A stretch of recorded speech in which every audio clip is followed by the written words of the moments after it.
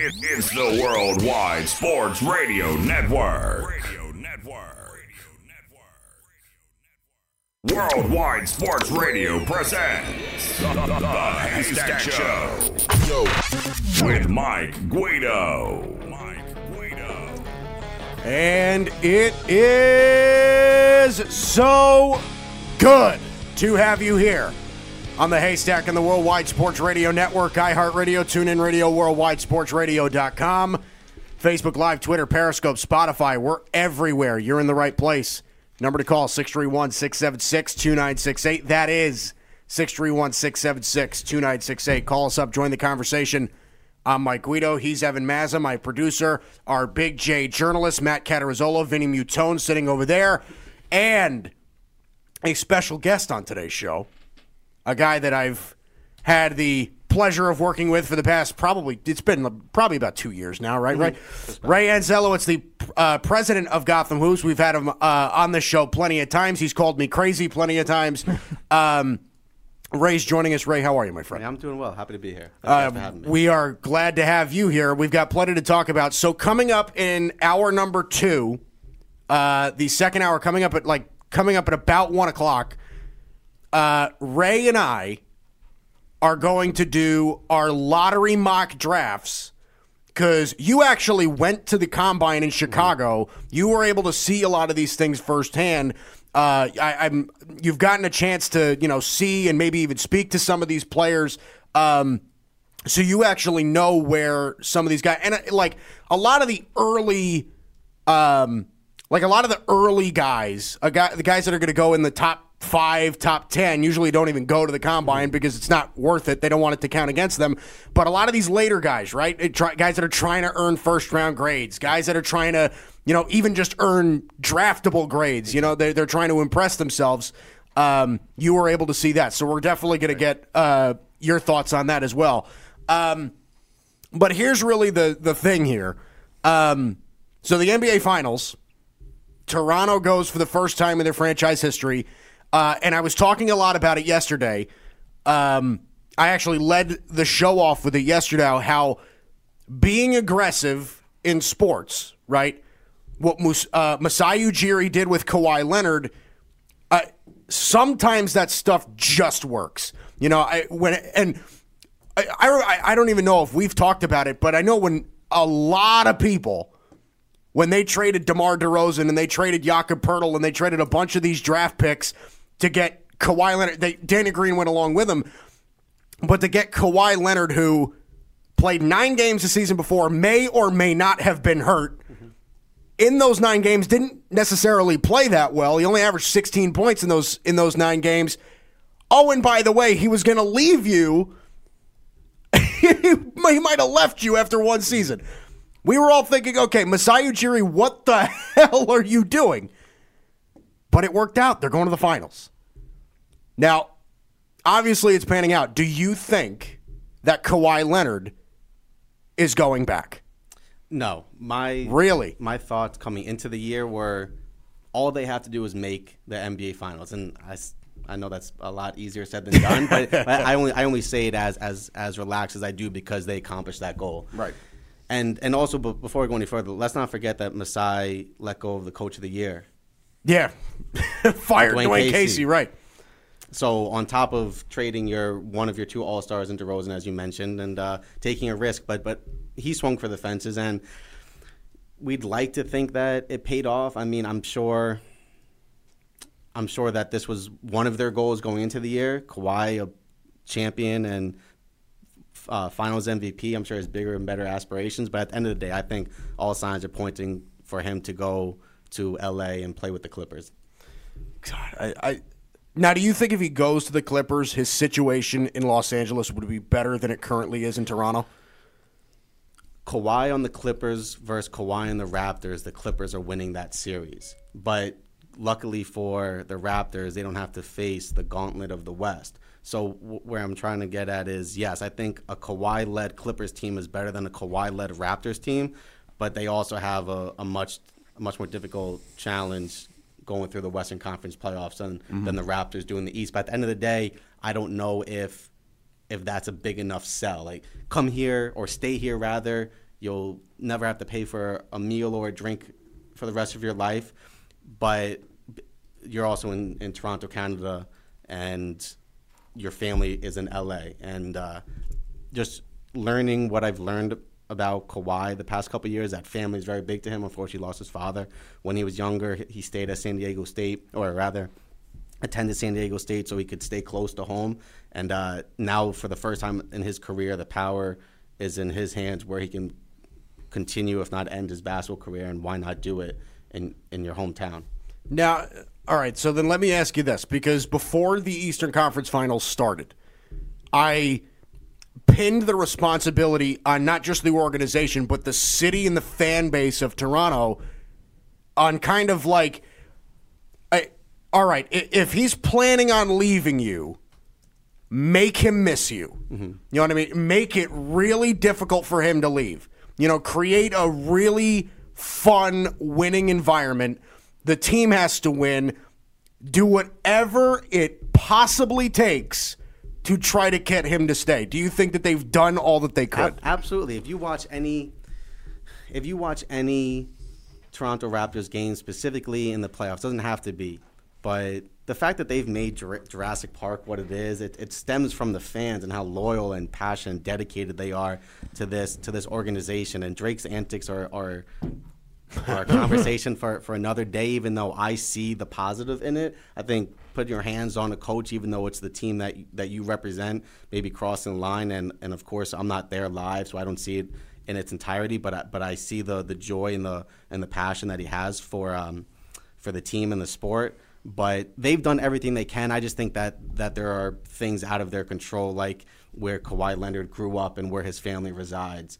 And at the end of the day, it's the Los Angeles Clippers. They're a rising organization in this league, led by Steve Ballmer. They have one of the best front offices as well as a coaching staff in the NBA. And it's clear that they have the pieces. The Clippers took a game. The Clippers took the Warriors further than the Portland Trailblazers. If we would have said that, and I know that may be an exaggeration, but if we would have said that to start the playoffs, anyone would have thought that scenario would have been crazy. Right. But at the end of the day, I just think as much as Toronto and the Raptors organization has done to show Kawhi why he should stay, there's just too many things that they can't control. And it's funny, I don't know if you guys saw at the end of the Eastern Conference Finals, the trophy presentation, the chairman, I can't recall his name, but the head honcho for the Raptors went over and handed Kawhi, or was offering Kawhi the trophy, mm-hmm. and it'll be hard to explain, but he basically shrugged it off, like, no, I'm okay, and he didn't accept the trophy, and I'm just looking at that. That's just whether that's Kawhi, whether that's his personality, or it's his reflection on the organization. Of course, I think Lowry or Danny Green threw it on him, so of course he had to grab it and put it above his head. But even Masai made a declaration: this is the best player in the league. So yes, they're doing everything they can to keep him, but at the end of the day, I don't think it'll be enough, no matter what happens. Now, it's funny you bring that up, because you brought up how the Clippers took the series further against Golden State than the Portland Trailblazers did, and I had gotten the Western Conference, basically 100% right at that point. I had Golden State and I had Portland in the conference finals, but I thought it was funny because when the Clippers played Golden State had Kevin Durant. Mm-hmm. When Portland played Golden State, they didn't have Kevin Durant. Plain, flat-out question, and I'm assuming I know what your answer is already. Are the Warriors just flat-out better without Kevin Durant? How can you say that one is better when I think they're both perfect? I think they're both two unbeatable teams. So if I'm an opposing coach or an opposing team, which would I rather face? Yeah, it's a tough question, right? I mean, I'll answer it this way. I'd rather play a team that doesn't have Kevin Durant on it, but at the same time, I know that just instantly raises the level of play in Draymond Green, Klay Thompson, Steph Curry, and a plethora of other players. So it's like the better of two evils. I don't know that I don't think they're better. I just think that they're equally as good. You think it weighs on KD that they're winning without him? Absolutely. You think that's his ticket out of there? Or do you think he sticks? In what? in what way? Do you think that the notion that Golden State does not need him to win, do you think that is going to be his ticket out of Golden State? It's even if they go on to win this series, it's hard to say that Golden State Warriors didn't need him to win. So what he would have missed, it's up to 5 now, so potentially 9 to a dozen games out of 82, so almost like 100 games he would have missed 9. So where I'm getting at is, it's one thing to say that if the Warriors would have started this season without Kevin Durant, who knows if they would be in this position. So I just don't want to take, just because he hasn't been on the court the past 4 or 5 games, or 5 games, or 5.5 games, whatever it is, that he didn't help them get to this point, and that they're not who they are with the help of him. I think no matter what he's gone, I would love to see him stay, but I know I have a good idea, as we all do, just not his team. And I think that means a lot to superstars nowadays. He will forever, not necessarily be the Robin, but it will forever just be Steph Curry's. But you could say the same for Dwayne Wade and LeBron. I know that didn't end well, but if LeBron just continued, even with or without Bosh, but if LeBron just stayed in Miami with Wade and they continuously added pieces around them, that forever would have been Wade's team. And I don't think that's where KD wants to be remembered. He wants to put his stamp on an organization and forever be tied to it, hopefully for the better. So I think he's gone no matter what. But I'd love, like, what if KD signed another 3-year deal with a 4th year as a player option, and they won 2 in a row, or 3, or 2 out of the next 3, and he ended up with 5 or 6 or 5 or so before he left Golden State to go somewhere else. We would think of him very, very differently. Yeah. No, and I think most people, are, I'll even say this. I think maybe even up until now, people are kind of forgetting, they're kind of forgetting about the fact of him leaving Oklahoma City, going to Golden State, joining the 73-9 Warriors. And, I feel like people have almost gotten over that already. But, it's that situation's very interesting, right? Because it's kind of like most people are just penciling him in New York, right? Rick Bucher said yesterday of Bleacher Report that he's already bought his place in the Bay Area is for sale, and he just purchased a place in New York. So obviously that's stirring up some question as well. Kyrie Irving also just bought a place in South Orange, so. He's from South. I guess he may. He's from this area. He grew up in New Jersey, so South Orange. Yeah.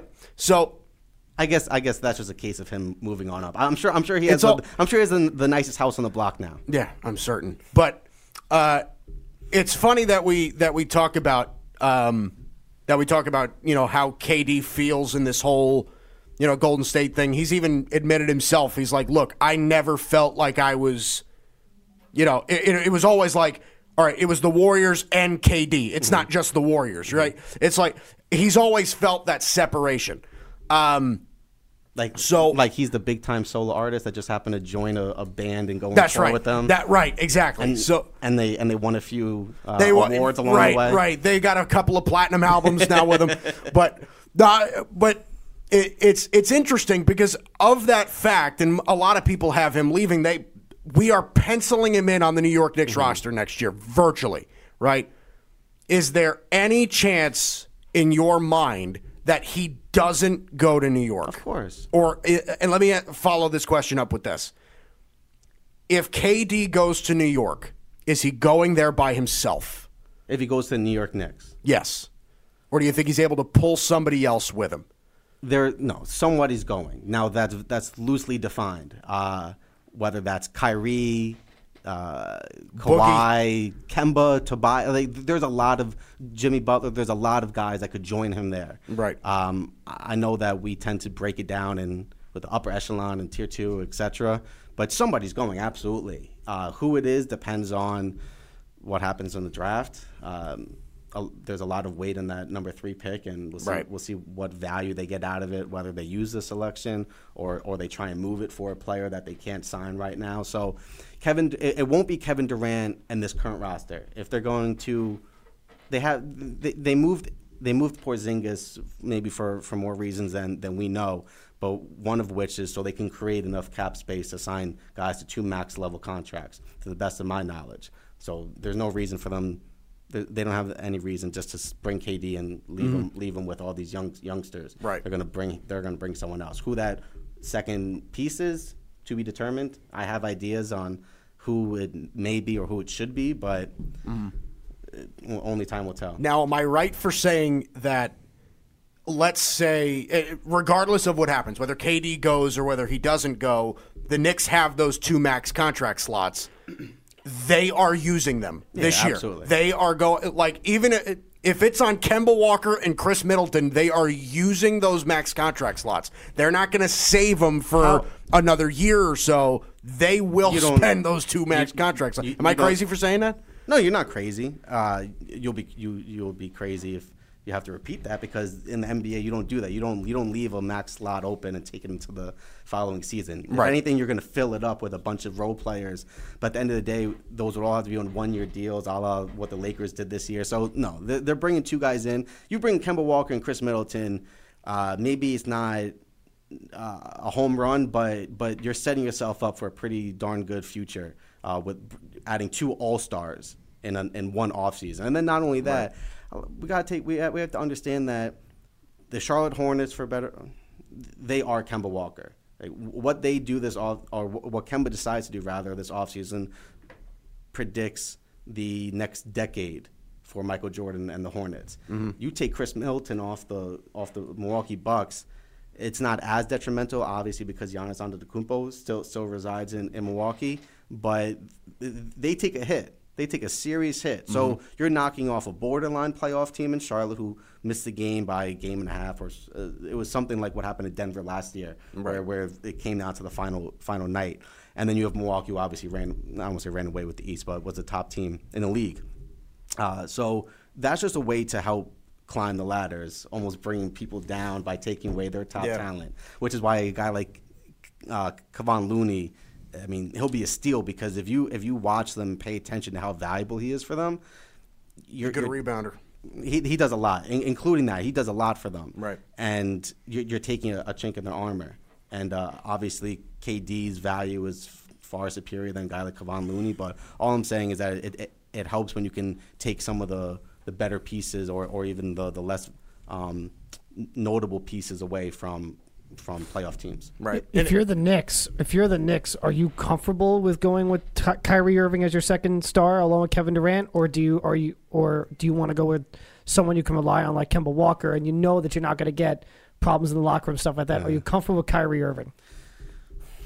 If you're the Knicks, it's actually a good question, because Kyrie, I love Kyrie Irving, but my issue with Kyrie Irving is that he never knows what he wants. So there's something to be said about the key difference with Kyrie and Kemba on the surface is Kyrie is a championship point guard. Of course. Yeah. And as is KD. So where I'm getting at this is there's something to be said about guys that are hungry for that first versus clawing for that second or third or whatever it may be. Mm-hmm. And similar to when LeBron returned to Cleveland, he had that championship swagger and prowess that he brought to Cleveland, and which Kyrie didn't. So I think the fact that Kemba is still searching for that first would be a better fit for KD. Okay.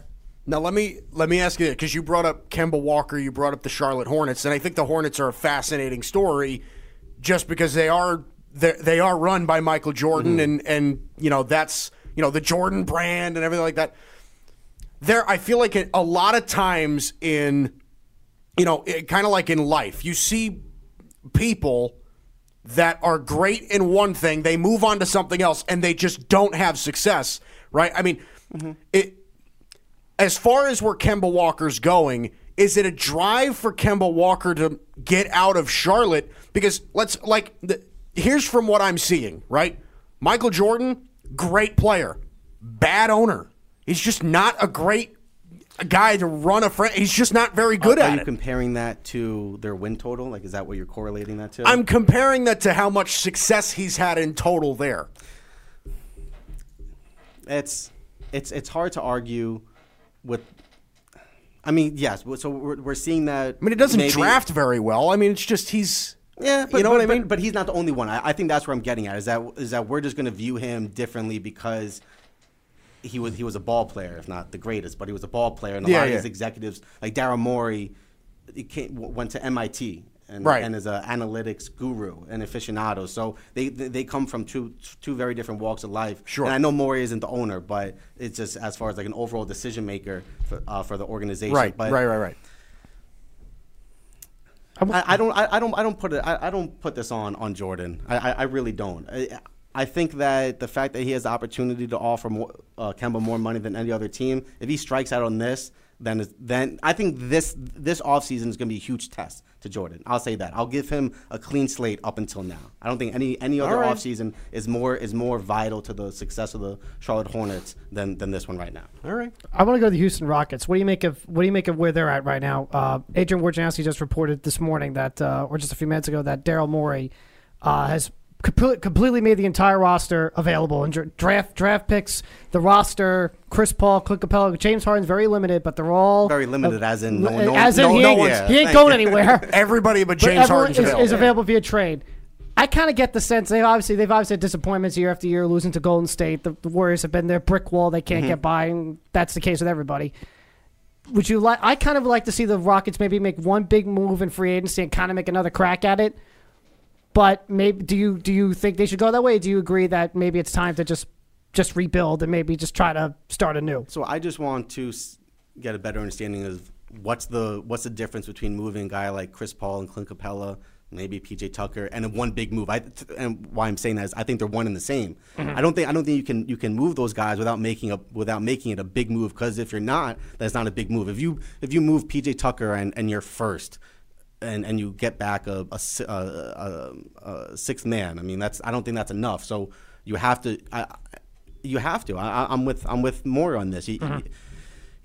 I feel like he knows where he is, his timeline, the health of his superstars, and he saw this happen with the Los Angeles Clippers, and I think he's looking into blowing this up 1 year earlier than Los Angeles did, and it was detrimental for the Clippers, and I commend him for it, because even if you strip Kevin Durant off the Warriors roster, not having him suit up, they're still the team to beat, right? And I don't know. I think that this is too much to carry over from 1 year to the next, just running into, because why would we assume that, or why should we believe that a Houston team that stays the same will beat this Warriors team when they couldn't without Kevin Durant, and they can't with him, and probably won't be able to do it no matter what happens this offseason. So I think they need to do something there. Okay. Now, do you think that it brings up a good point with Houston, because Houston now, if Daryl Morey is saying, okay, look, everybody except for Harden is available right now. Okay, Chris Paul is a little bit iffy. For the right move, I'd move Chris Paul, but virtually everybody else is available. We can blow up the entire roster, no problem. Since that report just came out, isn't he kind of forced to do that now? No, not at all. I don't think so. Just from a locker room perspective. Like, everybody else in the locker room is expendable except for James. You know what I mean? Like, is that going to stir up some things I think, in Houston? No, because of the guys in that locker room. So the personalities and maturity of guys like Lonzo Ball, Kyle Kuzma, Brandon Ingram, Josh Hart, etc., guys that have been in that situation with the Lakers, where they were offered and it was made known publicly that they were expendable. Chris Paul, if anything, this is an awakening to him. I mean, he may take this and run with it and never look back. And I just think, I could be wrong, but that's what 15, 16, 17 years in the game does to you. Like, you don't get fazed by your GM saying, hey, Brian Cashman said this, and it may not be word for word, but as the GM, the president of ops, his job is to replace guys. If they're not living up to their standards, it's his job to find somebody that will. All Daryl Morey saying that he's doing his job and that he's just giving everyone a heads up that James Harden is the only guy that will remain in the Houston Rocket uniform for the time being. Now, again, the Rockets are interesting because, the Rockets' game plan is to build a roster that can beat Golden State. That's been their plan, right? Our goal is to, and it's been publicly stated, right? Mm-hmm. He's made it known, all right, our goal is we need to get over the hump of Golden State. That's what we're trying to do. Now, could this whole thing about blowing up this roster actually be a little bit of a detriment because of if they build a roster to beat Golden State, could they be holding themselves back if Golden State doesn't last much longer? Like if they're not building for themselves to win games and they're just focusing on Golden State, when Golden State disappears, is that going to lead to a problem? Golden State will outlast Chris Paul. That's all it comes down to. Mm-hmm. Because James Harden and Clint Capella aren't doing anything against a Chris Paul-less Rockets team, right, up against early 30s, Curry, Thompson, Green, etc. But at the end of the day, Klay Thompson needs to re-sign with the Warriors this offseason, and Draymond Green will be, I believe, an unrestricted free agent the year after, or after this season. Or after the season coming up, rather. Right. So I think I'm just now my mind is racing as to who calls Daryl Morey about guys like Capella, who just signed a new contract, or Chris Paul. It's just funny because whenever trade talks, and whether it's because it's in L.A. or not, but you automatically go to that young trio in out west and Ball, Kuzma, and Ingram. I just think that those three are just tangled together, and just whatever big name guy is available, that's who we know the Lakers are willing to give up. And do you take those three? I know they've been hurt with the exception of Kuzma for the most part, but at their best in their development right now, do you take those three for whether it's both Chris Paul and Capella or just Chris Paul? That's a lot to give up for Chris Paul. But what do you think? What do you think happens to Mike D'Antoni? He's got Wojciechowski reports that the contract talks for him has been stalled. He's got one more year left. Do you think he plays out the year, or do you think maybe it's just smart for the Rockets to just say, let's just look for something? If they are going to do this rebuild, let's just fire D'Antoni. I can't imagine why they would. I mean, D'Antoni works there. Yeah, but it's similar to Phoenix, and I'll say the Knicks, but on a smaller scale. It all sounds good until you keep losing in the playoffs. Mm. So I say write it out, and the only reason I say that is because you're taking 3 steps back, firing your head coach right now and having to go through that process, even if you have an idea as who it may be. I mean, shoot, or unless you let him go and go hire Ty Lue. He's sitting there. He's sitting there. But I just don't think you do that right now. So what they lost weeks ago, maybe it was then. Yeah. So I don't know. You have 1 year left. I don't think D'Antoni is the maker to break it. I think it's the guys. He's going to have his system. A lot of teams nowadays want to speed the ball up. It's not. I think Houston is doing it at a rapid rate as far as getting these threes up, whether it's in transition or any other time. But everyone else is following in line. So I don't think moving or letting D'Antoni go and looking for a new coach is their best option right now. But you wouldn't give him the extension too, either way. Correct. You wouldn't give. Okay. Yeah. But he would have to know, and now I'm putting my GM cap on. He would have to know what he's getting himself into as far as expectations, and it can't be. I don't think it should be or could be win the championship and you get an extension. I don't know if that's realistic, because if you're even thinking about stripping down or readjusting your roster, how could the coach expect brand new guys to get to equally as far or game? They were 1 game away. I love how we're so quick to forget that we were 1 game away from a Houston Rockets, Boston Celtics NBA Finals a year ago. We were. Yeah, we were. I mean, it would have been such a treat just to see 2 different teams, especially knock off the perennial champs. But I'm glad we have Toronto. I don't think that will last much past this year. But no, you let D'Antoni know what the situation is, and we have to get through those guys in Golden State now, and talk to them about a deal after that. Real quick before we go to break, Ball for Beal. Who says no? The Washington Wizards say no. Why? It's just not enough. It's not enough. No. Ball and a first-round pick for Beal. No. Well, is it this 4th pick? Yeah. No. Wow, really? No. It's too sweet for LA, and you're not. But at the end of the day, I know you said we have to go to break, but you're thinking about who you can pair up with John Wall because you have him. Unless someone takes on that roster, that salary of his, he's on your roster. Mm-hmm. So I'm not trading a damn near perfect compliment to John Wall for a guy that can't stay on the court, and I don't think it would be a solid fit. And then I just don't see the value for the Wizards in that 4th pick. So I'd rather get a guy that's proven. So no. All right. Coming up next, we'll get Ray's thoughts on the stuff surrounding the NBA draft. Plus, apparently he's pro Daniel Jones. So we'll have to talk about that as well. Plus, we got the news segment coming up in a little bit. That's coming up. Haystack Worldwide Sports Radio Network. It's the Worldwide Sports Radio Network. You're listening to the Haystack Show on the Worldwide Sports Radio Network. And we're back. Haystack Worldwide Sports Radio Network. I'm Mike Guido. He's Evan Mazza, my producer. Our Big J journalists, Matt Catarazzolo, Vinny Mutone, our handsome men over there. Stop it.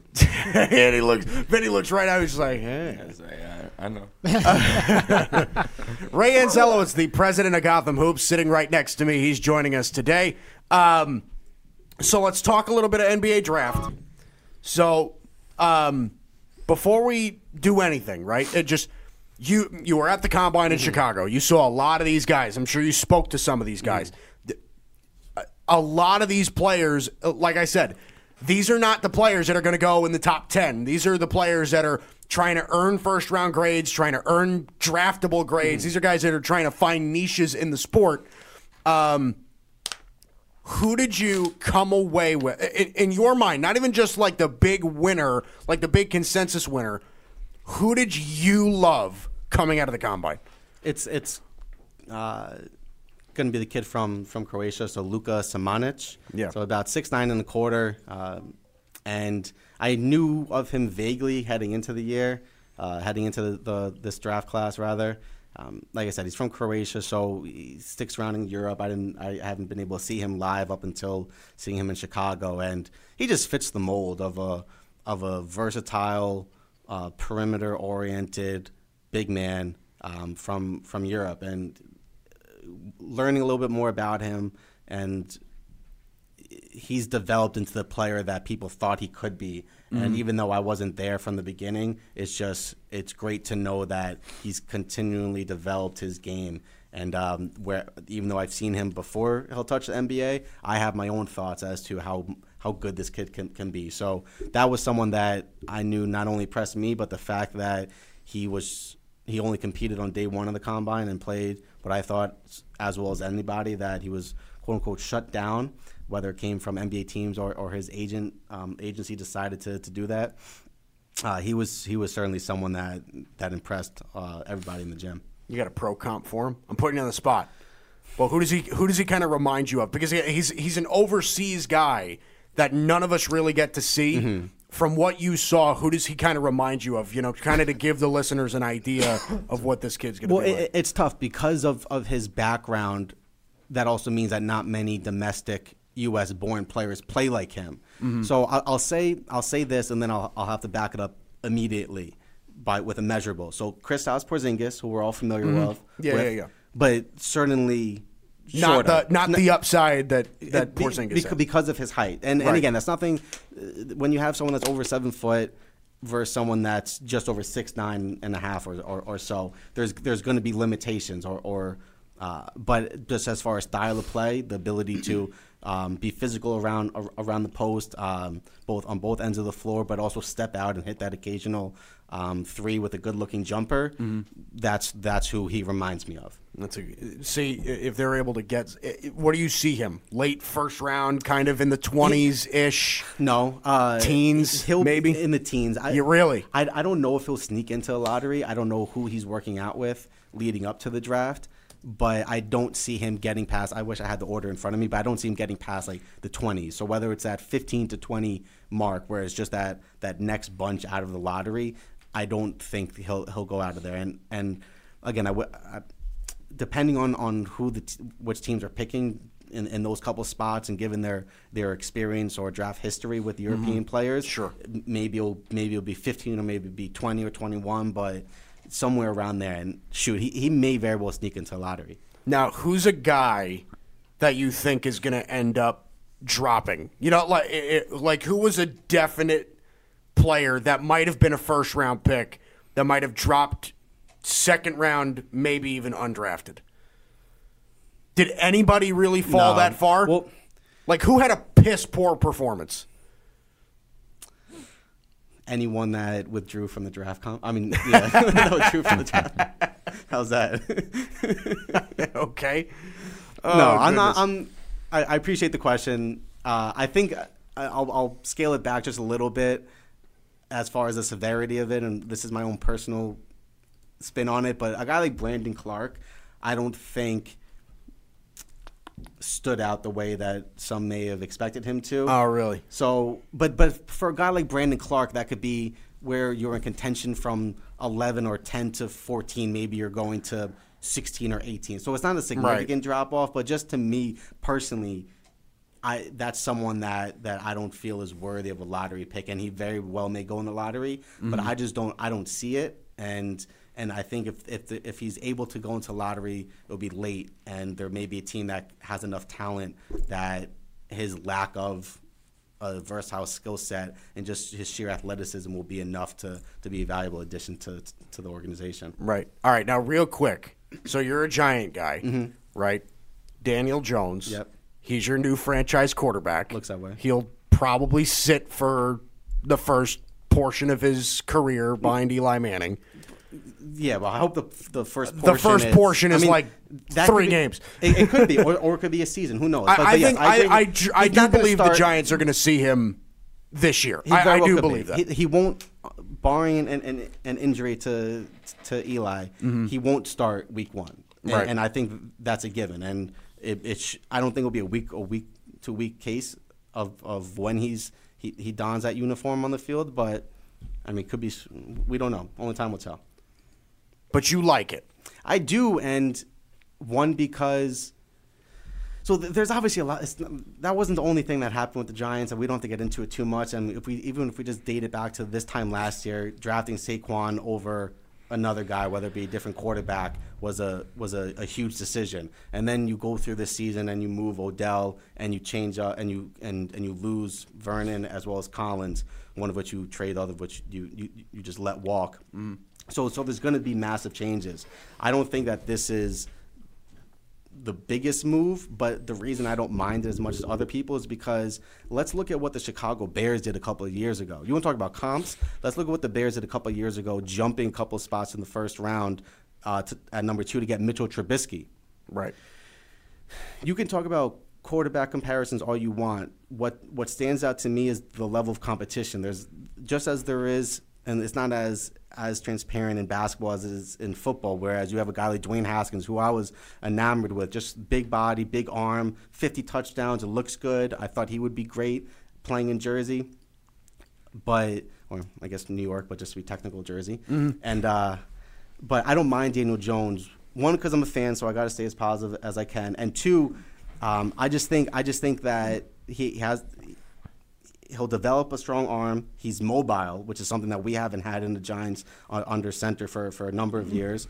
And he has an existing relationship with Eli, and I think that will bode well. And again, I'm very much into looking back in the past and connecting the dots. So I made the comparison with Daniel Jones and Trubisky. Trubisky, of course, a North Carolina quarterback who's proved similar skill set. Not a huge arm, he's developed it, but he can move.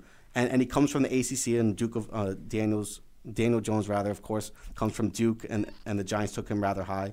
But I think having Saquon in the backfield is going to help a ton with the adjustment. Yep. There's something to be said about having your star receiver as your main offensive weapon versus a running back. So they won't have to rely on Jones and finding receivers as much because you have a guy that's going to hopefully be wearing a golden jacket when it's all said and done. So Right, I just think that the Giants, and they built up their offensive line, and I just think that they're putting him in a good position. And why I made going back a few years is Warner handed the baton off to Eli Manning.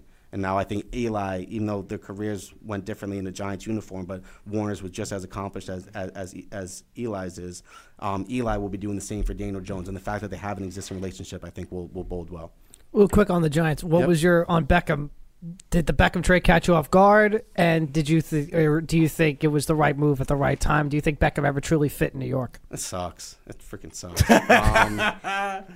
Because now my fandom starts. So it didn't catch me off guard too much, just because we've all heard rumblings, and for better or worse, we just live in New York, so this happen every day. I think the fact that it was Cleveland kind of threw me off, because like it wasn't the Jets, it wasn't the Patriots, but Cleveland is just like a booming franchise, it looks like, and you have John Dorsey leading that, and of course you have Baker, and then Jarvis Landry, who we know has a history. So like I think that why I say that is because like it just made too much sense for Cleveland, and it didn't make sense for the Giants to begin with on the surface, but you're just handing him off to someone, like it just looks so good for Cleveland, and I think that's what hurts even more. Right. And then I think that there's something to be said about bringing a young, talented, unpolished professional athlete to New York City that lets you see what they're about sooner than they would in any other place, and that goes the same for Kristaps Porzingis. They're added. There's no doubt about it that this is the Mecca, and the spotlight is on them more than it is in arguably anywhere else in the world. So, and of course, the expectations to perform are just as high as anywhere else. But I think that it'll be good for Kristaps to get out of town, and it'll be equally as good for Odell, and it'll be a little bit more drastic going from New York to Ohio. But I think we'll be fine without him. I think there was too much pressure on him to have the ball every possession, and that I think that weighed a lot on not only Eli but the organization. And when you have, I think the world of Saquon Barkley, and then some, both on and off the field. So I'm comfortable with the position we're at right now. It's a shame that the defense has depleted over the years. I know the former regime gave a lot of money to a lot of guys that just haven't panned out. $200 million to a lot of guys. David Harrison was, of course, traded mid-season last year. $200 million. And then and Vernon was not what I at least thought that he would be. So I don't see that as too much of a piece, even though I'm sure his career is going to resurrect now in Cleveland, just because why wouldn't it? He's got Myles Garrett to deal with on the other side, How do we not get Myles Garrett? Like, how do we I think Jabril Peppers is going to be crazy. A local kid. He's Peppers a freak athlete. He's going to make plays. But how do we not get like a huge name? I guess they don't have many, but how is Myles Garrett not in that package? It's either we'll give you Odell, but we need Myles Garrett back, and then you let John Dorsey hang up the phone and say no. you make the Cleveland Browns turn down Odell Beckham.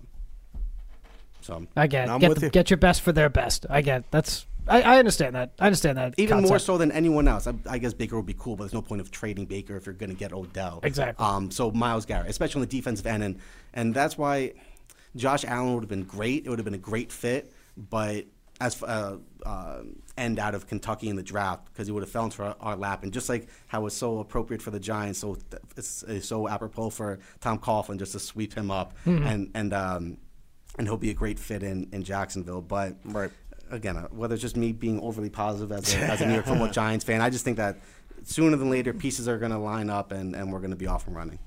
Now, if I'm not mistaken, we'll send it over to the news, but it is also Wii Sports Wednesday. It is Wii Sports Wednesdays. Wii Sports Wednesdays. We've been waiting very long for this day. All right. Next Vinny time, Mutone, Matt Catarazzola, our big J journalists. What do you got, boys? All right. Adam Silver is looking to make some changes to the league and the season, and from what I'm reading, it is very interesting. So he's looking at a All-Star Week type round robin, which would shorten the season to closer to 60 games. Wow. That's a lot. That's by a lot. At the end of the season, teams 7 through 10 fight for a playoff spot in a playoff playoff round type of battle, if you will, almost like wild card weekend for basketball. Wow, that's. Yeah. Can I say this? I actually like the idea of Adam Silver trying to make changes to the format because the playoff ratings are awful. Yeah. And it has nothing to do with how good the basketball is, but we've gotten great basketball this postseason. There's no urgency to watch the games anymore, right? We've got one team dominating the entire league. Nobody's going to watch the movie if they know how it ends already. So it's just, I like the effort of trying to fix these. The ratings are down 26% on the playoffs. The Eastern Conference Finals were down 48% from last year. 48. I like this. Yeah, It's like a mid-season tournament, right? Exactly. Yeah, exactly. So it would be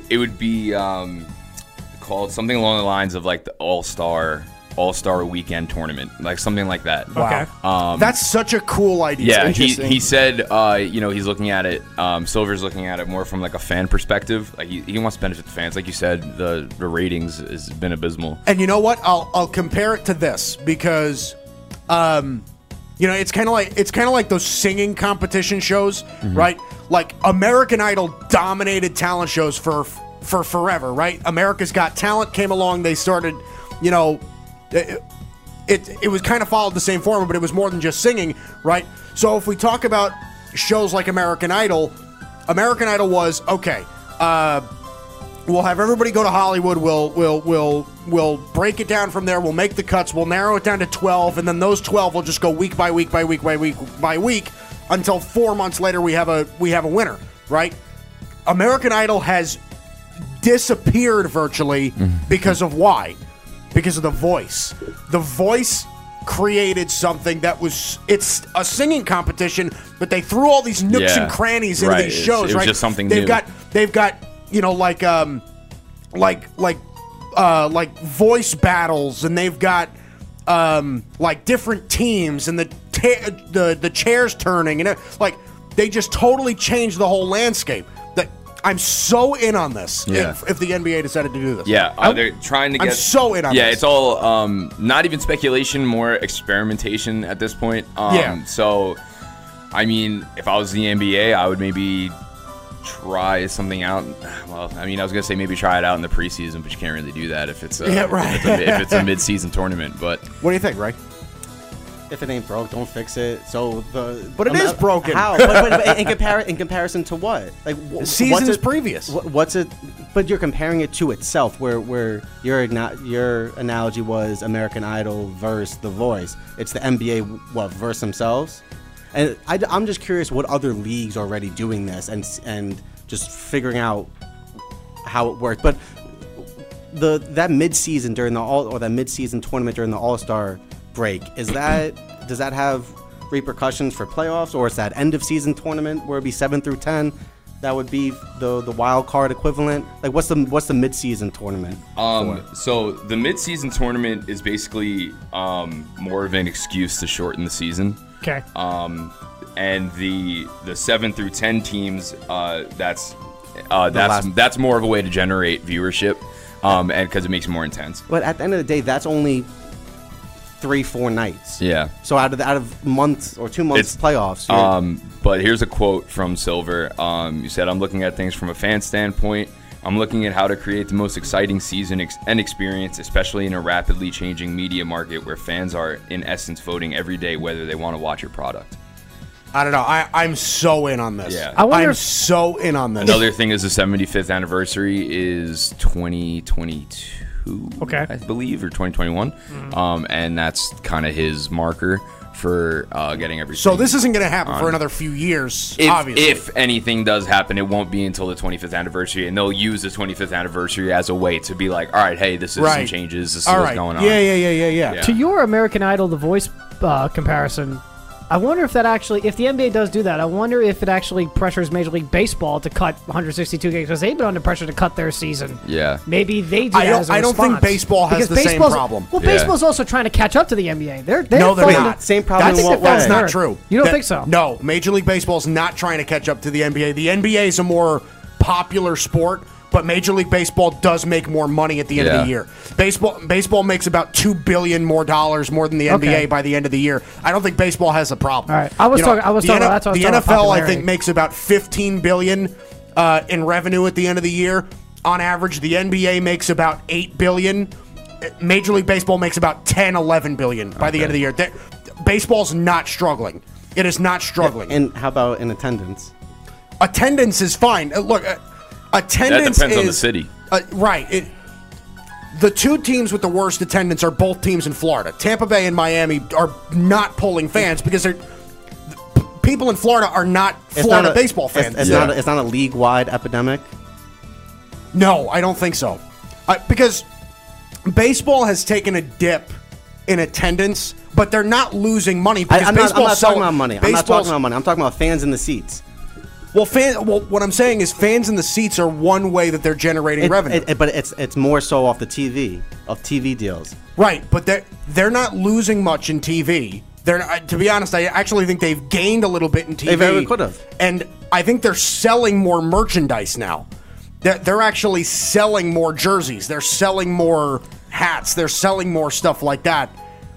Attendance is down, but they're whatever they're losing in ticket sales, they're gaining in other areas. Once I started getting the emails from the Yankees for $5 tickets, Yeah. I was like, maybe the attendance needs a little But help. see, and I think maybe I'm coming at it from a more personal realm, but it's just not a good look. And I'm telling you, any baseball game you turn on compared to 2, 3, 4, 5 years ago, there's significantly less people on and and sitting in the especially stands. It just doesn't look good. Yeah, and especially now, it takes a couple months to fill up stadiums. You know what I mean? but I- Especially, I mean, it's not too early, but it does take. I don't think that's the case for any other league. Yeah. All right, but- Matt, what do you got? All right, so staying with the NBA here, we're 1 day away from the finals. Yet again, another Golden State appearance.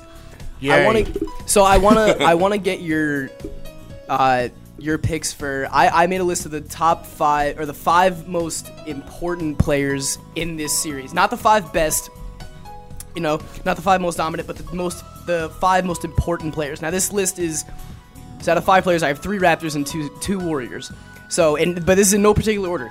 So, Kawhi Leonard, Steph Curry, Kyle Lowry. I put Pascal Siakam and then Draymond Green. So I have 3 Raptors and 2 Warriors. What would you change? What would you keep the same? I almost have the same 5. I was actually going to make this a segment earlier before I wrote it off. But my top 5, I actually have 4 Raptors and 1 Golden State Warrior. Oh, wow. Virtually all the same. Kawhi, Steph, Kyle Lowry, Pascal Siakam. But instead of Draymond Green at 5, I have Danny Green at 5. Okay. I think he's going to play an incredible role in this series if he shoots well, because he's been awful so far in the postseason. He really has not played well at all. And if he's able to shoot, that's going to benefit Toronto a lot. He's the only other player on Toronto, along with Kawhi, that has finals experience.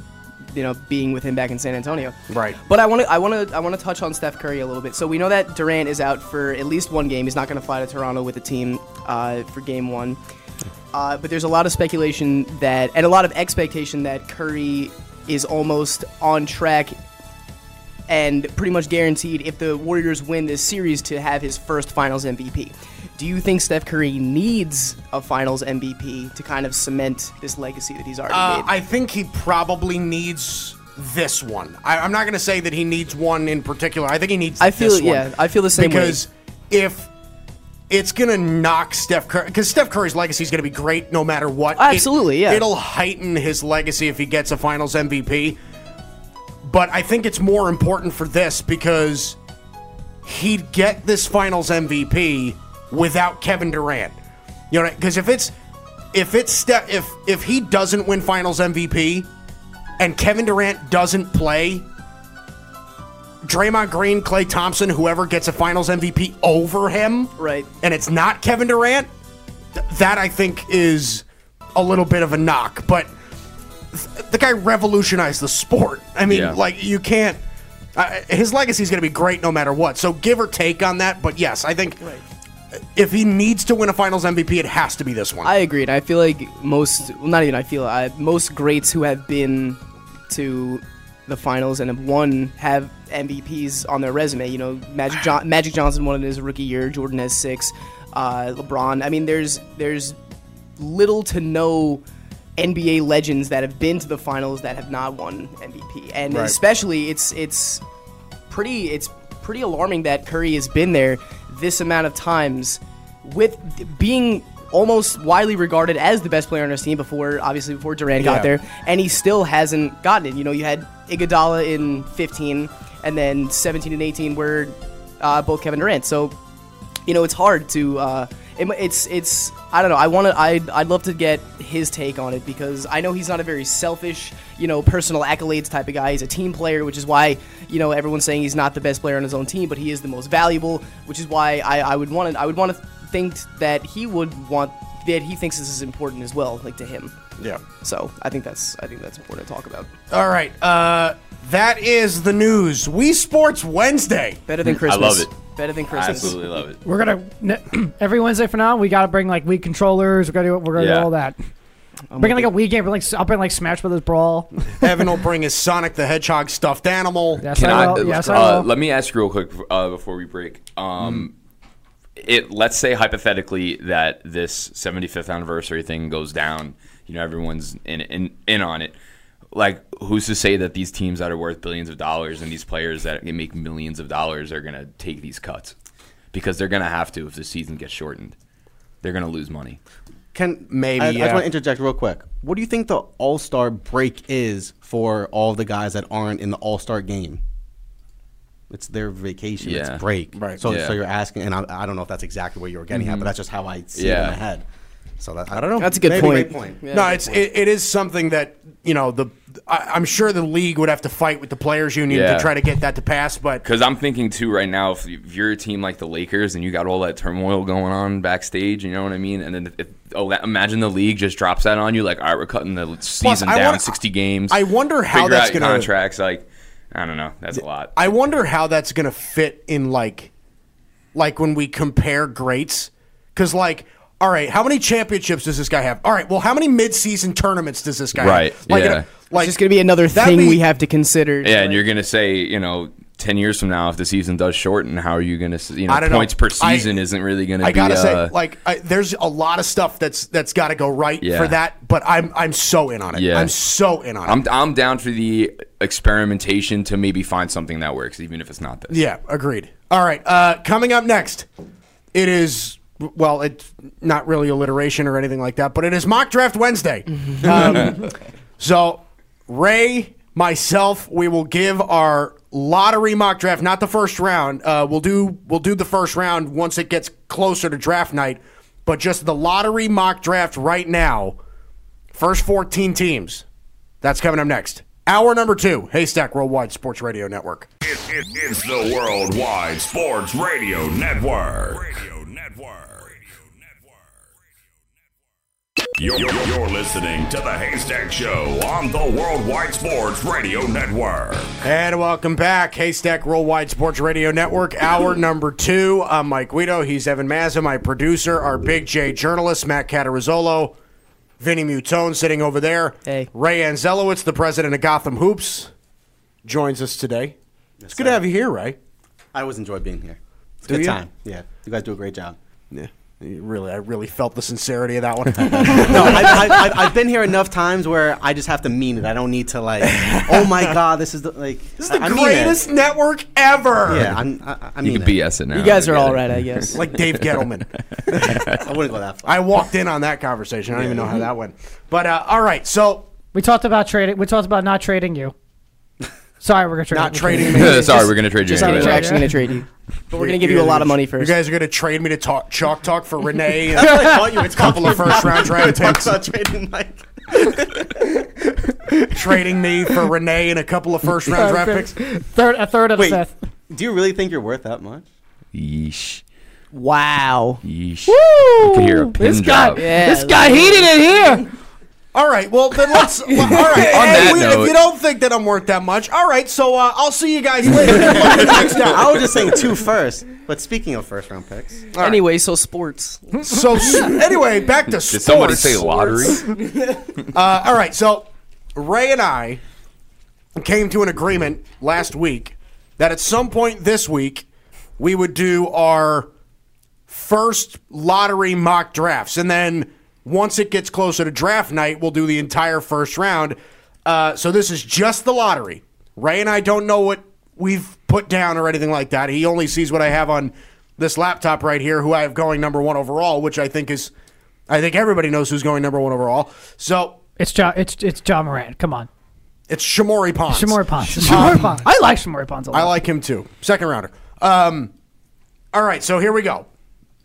Lottery mock draft. The New Orleans Pelicans are on the clock. Ray, who's at number 1? no hesitation, Zion Williamson.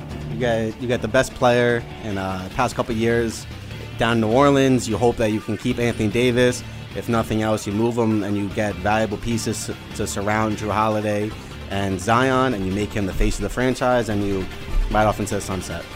Now, do you think he's special? You think this kid's like a next level superstar type player? He's special now, and he has as much potential as anyone that we've seen in the last decade or two. Wow. Yeah, Zion's going number 1. Okay, look, Zion, I think is the best. I think you're right. I think he's the best draft prospect that we've seen probably since LeBron. And I'll even say this: he might even be, as a draft prospect, more coveted than LeBron. He is the only thing that you can kind of knock him for. Okay, but he's just one of those players where his weaknesses don't necessarily matter that much. He can be a bit of a streaky shooter. He's not a bad shooter whatsoever. The guy shot 34% from 3 at Duke. It's different. You'll see how quickly it matters. Your deficiencies will be broadcasted live on nationally, because the guys are bigger, they're faster, they're stronger than they are in college. The 3-point line is further back. I'm not saying that he won't translate, but he'll have to work on his game harder than anyone else, just to make sure that he reaches his full potential. You're right, and the only other thing that I can see is that he isn't phenomenal at finishing with his right hand. He's primarily left. Even if he goes right, he usually finishes left. But again, all of that stuff can get developed. Mm-hmm. Zion's special. This kid, number 1 overall pick without question, Zion Williamson of the New Orleans Pelicans. All right, the Memphis Grizzlies at number 2, a team that you had in the playoffs. What do you think, Ray? John Morant out of Murray State, whether it's Damian Lillard 2.0, just coming out of a small school, electric guard that can jump out of the gym.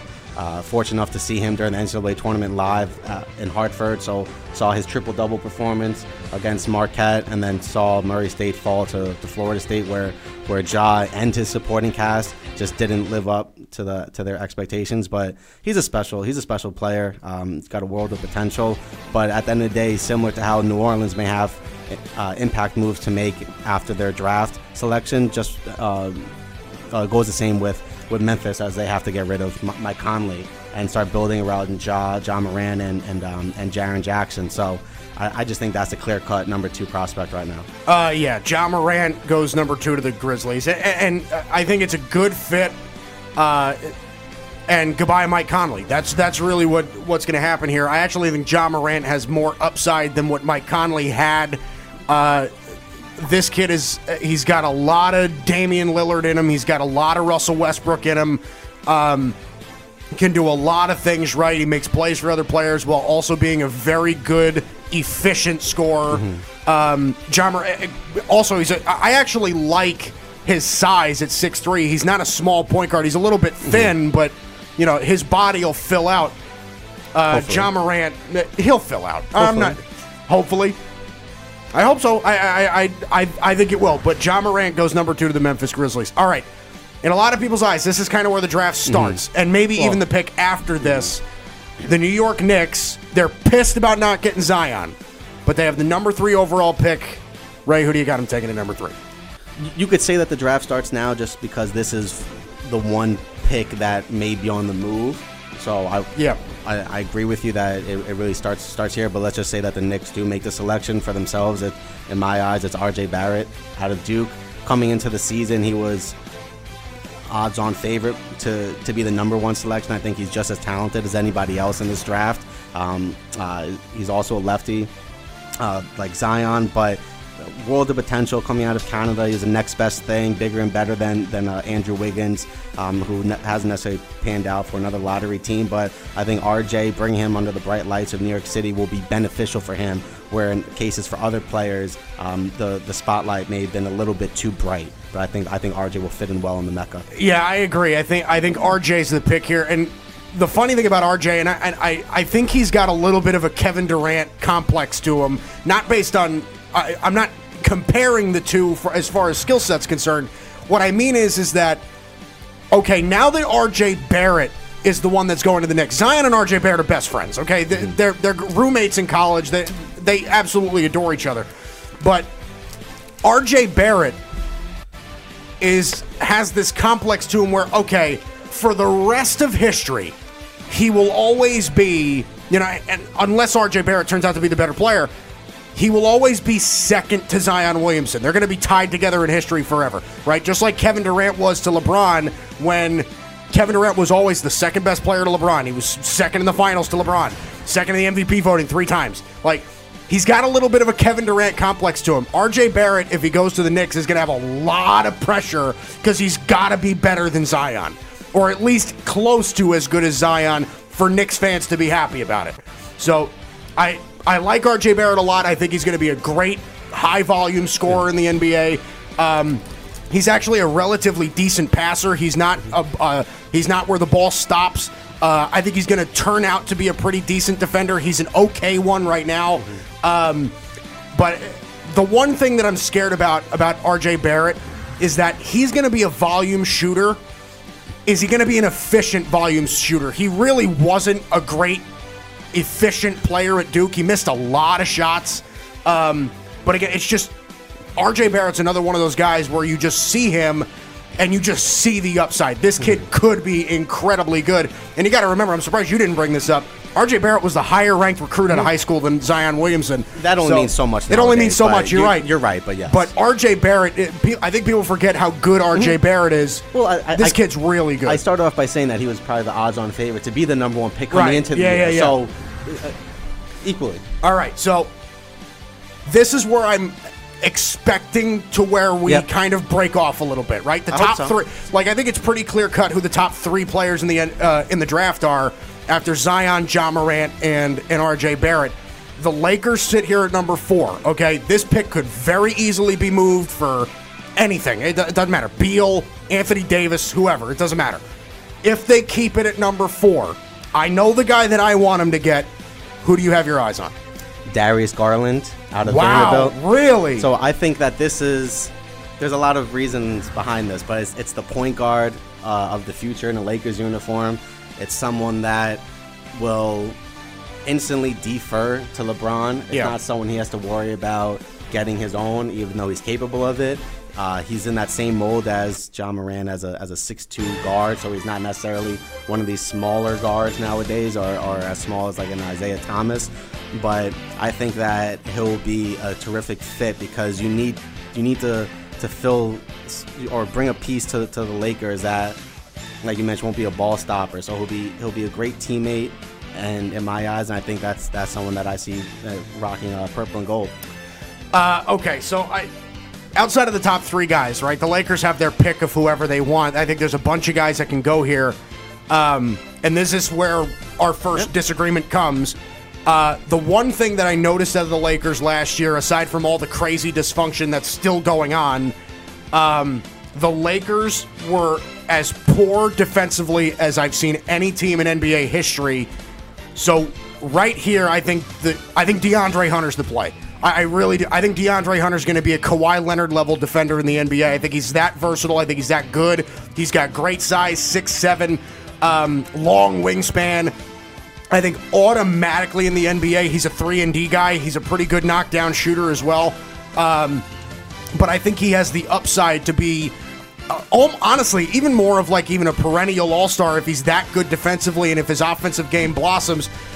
I get the notion of how many forwards can they have on their roster. That's the only issue I have with it, but God, they desperately need defense. I agree. Does DeAndre Hunter start game 1 of the 2019-20 season in a Los Angeles Laker uniform? I think he could. I think he could. That's so disheartening that your number 4 pick may start for you. And the reason is because there's guys in front of him that are bigger, better, stronger, faster. And whereas Darius Garland, I think that's a void that you're filling. Rajon Rondo's gone.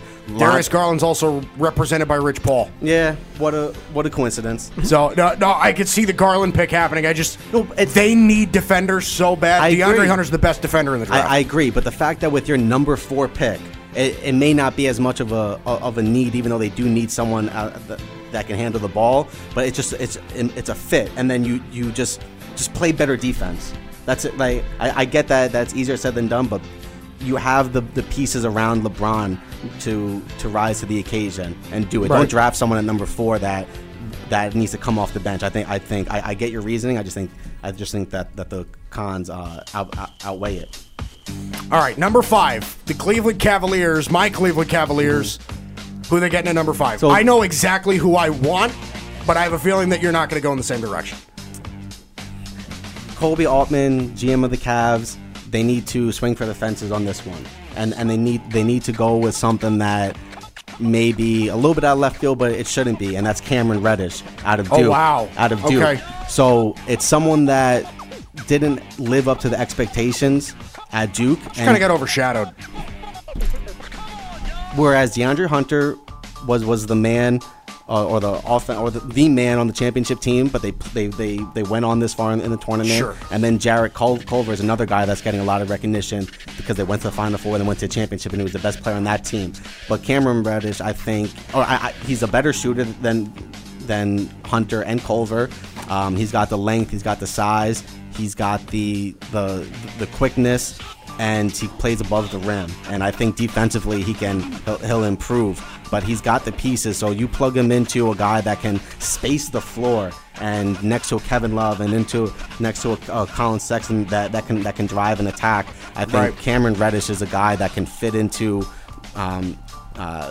Beilein's system at Michigan. Terrific now. Yeah, it makes me nervous because it has me. Because John Beilein's the coach, it has me scared that they're going to take Charles Matthews at number 5. No, don't do that. No, but the guy I want is Jarrett Culver, and I think that this kid is just so special offensively. This kid just scores and scores and scores. I'll give you a pro comp for him. I think he's DeMar DeRozan that can shoot threes. That's what I think he is. Is he a terrific three-point shooter, though? He's a good shooter. I think he's a good three-point shooter. I think he will develop into a good three-point shooter. So the argument is, or the difference is, a 2-point shooter developing into a 3-point shooter, whereas the drawback on Cam Reddish may be he's too good of a 3-point shooter and he's not effective around the rim. Look, I don't disagree with the Reddish pick. I think Reddish is gonna fall a little bit. Cam Reddish is an interesting situation because I think in individual workouts he's going to impress a ton of teams. Well, all these guys should. But Jarrett Culver to me I think has the higher upside to become a more volume all-around scorer. That I think is what the Cavs need. They need defenders too, and I think they're hoping for DeAndre Hunter. Every team needs defense. They do. But I think he fits perfectly in between Colin Sexton and Cedi Osman. I actually like that fit there. I think he's automatically a starting 2 guard in the NBA. I like Jarrett Culver.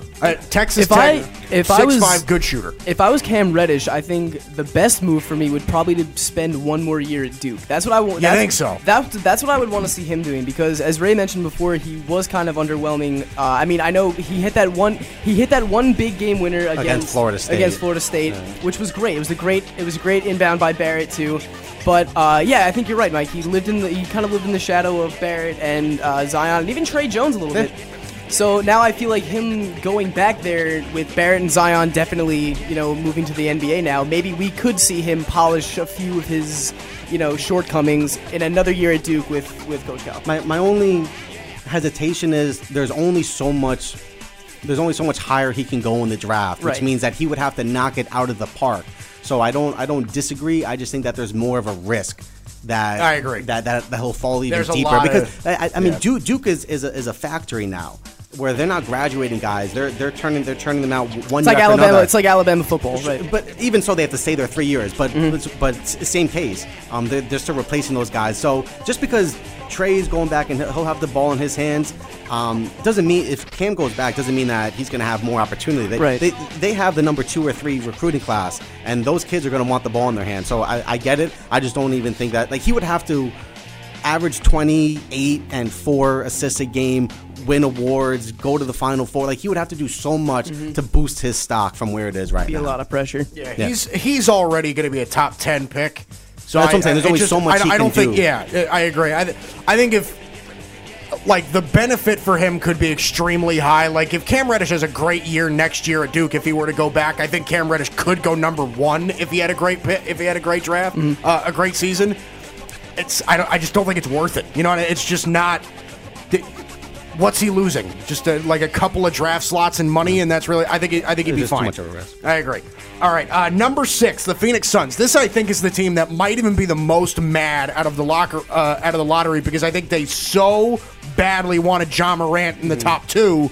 Where do you have him going at number 6? I think I know where you're going.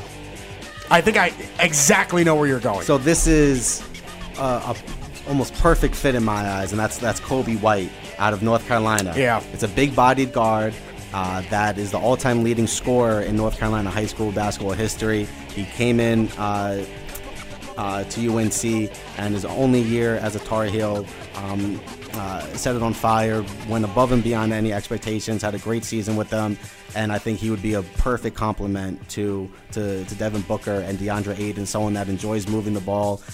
He's a shooting star that for an organization that desperately needs a dominant ball handler, and I think that's what Kobe White is. I like Kobe White to Phoenix, but I'm going to take Darius Garland, and I think that this is. Imagine that backcourt with Booker and Darius Garland, 2 incredibly good scorers at that point. That's the thing with me. I think as valuable as Kobe White is as a scorer, I think because you have big fella DeAndre Ayton, last year's number 1 pick, you don't need another guy that can fill it up in the backcourt. You need a guy that's capable of it. Darius Garland, such a small sample size, I think averaged 2 assists a game. He was so it just not a great passer, and he got hurt. So I hate to keep going back and forth on your picks, but I guess that's why I'm here. But but look, it's the I'll same say mindset. this. It's a point guard. It's the same mindset. It might even just be me too, because in my eyes, from what I did see from Darius Garland, there are some special things about his game. I had him going fourth. I mean, there are some agree. special things. I agree. The kid is, in my opinion, I think he's a less athletic but more shifty Damian Lillard. Very well could be. Just a very good scorer. 6'2". He's got decent size for a point guard. I just think that, and Phoenix needs a point guard so badly. I mean, that's the one thing that's holding them back. I think agree. they just don't have anybody to run the offense through. Devin Booker's not a good passer, and they're running the offense through him. So Darius Garland, I think, is the guy. I think, if you do put him in a system, you do put him in Monty Williams' system, I think that you can at least kind of develop him into a little bit more of a share. He's never going to be a 10 assist per game guy, but maybe a 4 or 5 assist per game guy, and that's Hopefully. enough. Yeah. You know what I mean? If he's going to average 20 a game, which I think he could, I think it's worth it. All right, Chicago at number 7. So someone that of course dropped in comparison to your mock, and I think a lot in the same alignment with what you were thinking is DeAndre Hunter to the Chicago Bulls. So an organization that needs a defensive stopper just as bad as anyone else, because you have Zach LaVine, you have Lauri Markkanen, Chris Dunn, and Wendell Carter Jr. and other young pieces that are talented, but you need that defensive anchor. And I think DeAndre Hunter would be a great fit for for what the Bulls need right now, because Zach LaVine has the ball in his hands a lot of the time. Yep. He has a very high usage rate for the Chicago Bulls right now, and DeAndre Hunter just has a world of potential. And I think that would be a great fit. So that just gives you some insight into where my mind was with this mock. It wasn't as much of a big board 1 through 14, but it's also I would draft a guy too high if it was the right fit, and take him a little bit lower if it fit that team. So I think Hunter to the Bulls at 7 is a great addition. Yeah, Chicago. This is where I have Kobe White going, and I think it's Kobe. I think they could afford to go with point guard. Chris Dunn has not panned out as much. I think he's probably he was a top 5 pick, I believe. Yeah, he's the kid's a nice defender, and I think he's he could be a decent shooter, on occasion, but he's a backup at this point in this league. Kobe White, I'm actually not in love with anything that he does particularly. He's a pretty good all-around player, but he's not great at anything. The one thing that I love in his game is how electric he is in transition. That's really the only thing that I see that he's an expert at. I think he's got to develop a little bit more as a shooter. But there's absolutely no question that this kid just makes plays. Mm-hmm. This kid absolutely makes plays. He's a good passer. He's a good finisher at the rim. He's a good shooter. He's a good defender. He's not great at anything. You know what I mean? He's got to get developed in a lot of areas. But the one thing the Bulls have, I think, right now is time. Mm-hmm. The upside on Kobe White, I think, is fantastic. Okay. They take him at number 7. All right, Atlanta at number 8. Now, you and I were talking a little bit before. Atlanta's got a chance to really stock up on young talent with 2 top 10 picks. 1 at 8, 1 at 10. What do they do at 8? So, see what I did here. Jarrett Culver at 8 to the Hawks. And that could be 3-4 picks further down than where he may go. Right. But he might go 4. He might, but I think at least to number 8, and maybe through 10, but at least to number 8 is where there's no doubt about it who it is. I would be very surprised if the 8 guys that we named, with the inclusion of who you're about to say, won't be the top 8 guys. I just think that depending on need, fit, executives, and draft history, these guys may not go in the same in the order that the consensus is thinking. Right. And it doesn't mean that I have it even close, but I valued need, which is why Darius Garland putting the ball in his hands in a Laker uniform. Same goes for Cam Reddish. Space the floor for the Cavs, gives them another perimeter threat. Someone that could develop into an all-around terrific player, but someone that already has. He'll probably be the second or third best three-point shooter on that team, and you can't say that for a lot of rookies. But anyway, Jarrett Culver I think is a great addition. He would be another great compliment to Trae Young, Kevin Huerter, John Collins around the rim. They'll hopefully draft another solid player at 10 unless they move one or if not a combination of those picks. So Jarrett Culver just fits in well with where the Hawks are going. Yeah, you're right. And the guy I'm about to say, we've got the same 8 guys in the top 8. Cam Reddish goes here for Atlanta, great. Great fit. I think it's a phenomenal fit because I don't think Cam Reddish does not have to hold a ton of the workload offensively right away. Trae Young is a stud at point guard. This kid can just play. And like I've said, I think Cam Reddish fits beautifully in that system because I've said this before too. It's a lot of praise, and I'm not saying they're going to be this good, but I've said it multiple times before. I think Trae Young and Kevin Huerter are going to be the next version of Steph Curry and Klay Thompson, just because they play so similarly to that style. Kevin Huerter's not as good a defender as Klay Thompson is, but Trae Young, Kevin Huerter, Cam Reddish, John Collins, that's something. Number 10 pick. That is plus the number 10 pick who could be filling out that spot. Agreed. Cam Reddish, spinning image of Paul George in my opinion. Once his body fills out, give me Cam Reddish at number 8 for Atlanta. I'll save these for another day. But you want to know what I love doing? I love looking back at past drafts, and I hate doing that. It always makes me just anger.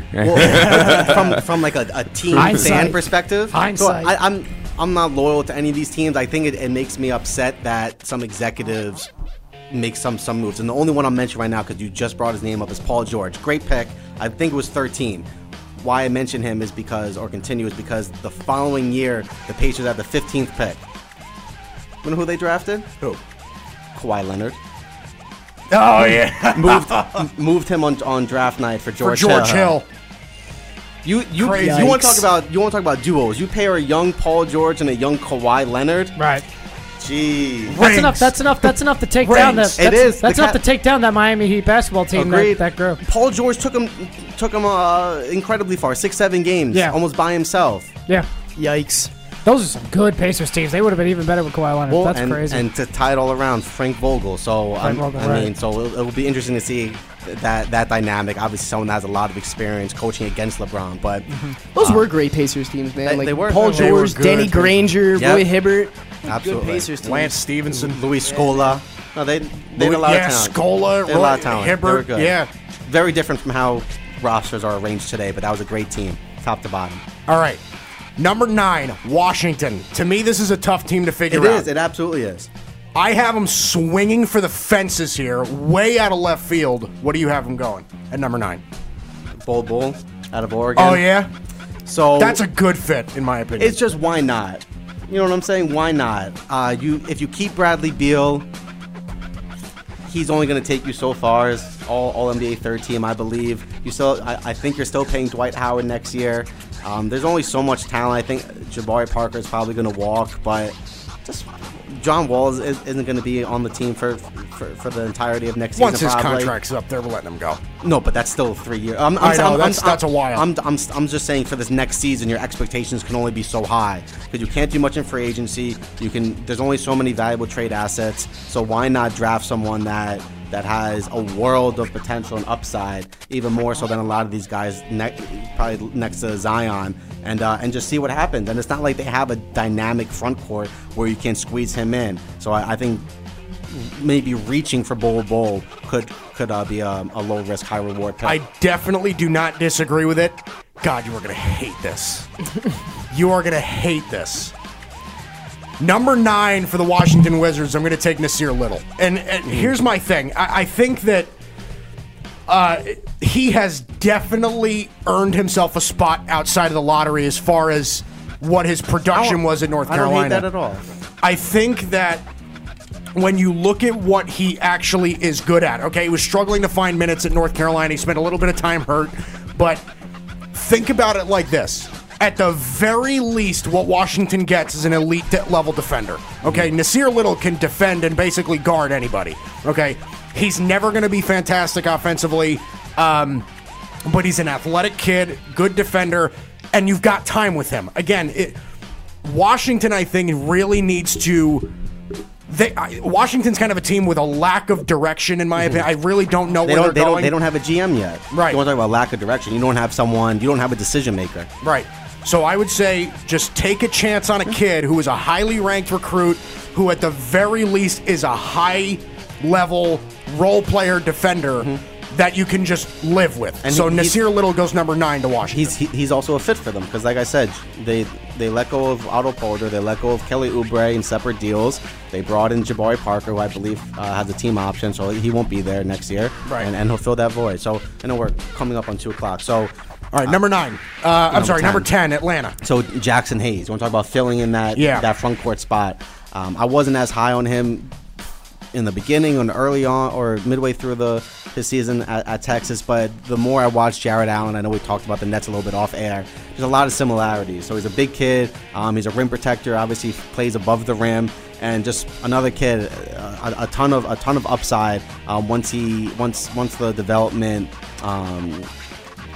Is his full-time responsibility. So, and then you pair him in a young front court with John Collins, two elite athletes that can protect the rim and run the floor. Just a good fit for me. No, I agree. Jackson Hayes goes here at 10 to Atlanta. And here's my thing.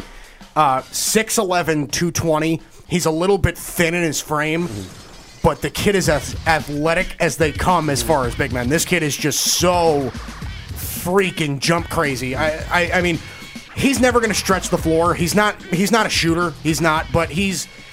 It's so hard. It's so hard to say that he's not or he won't be. Look at Brook Lopez.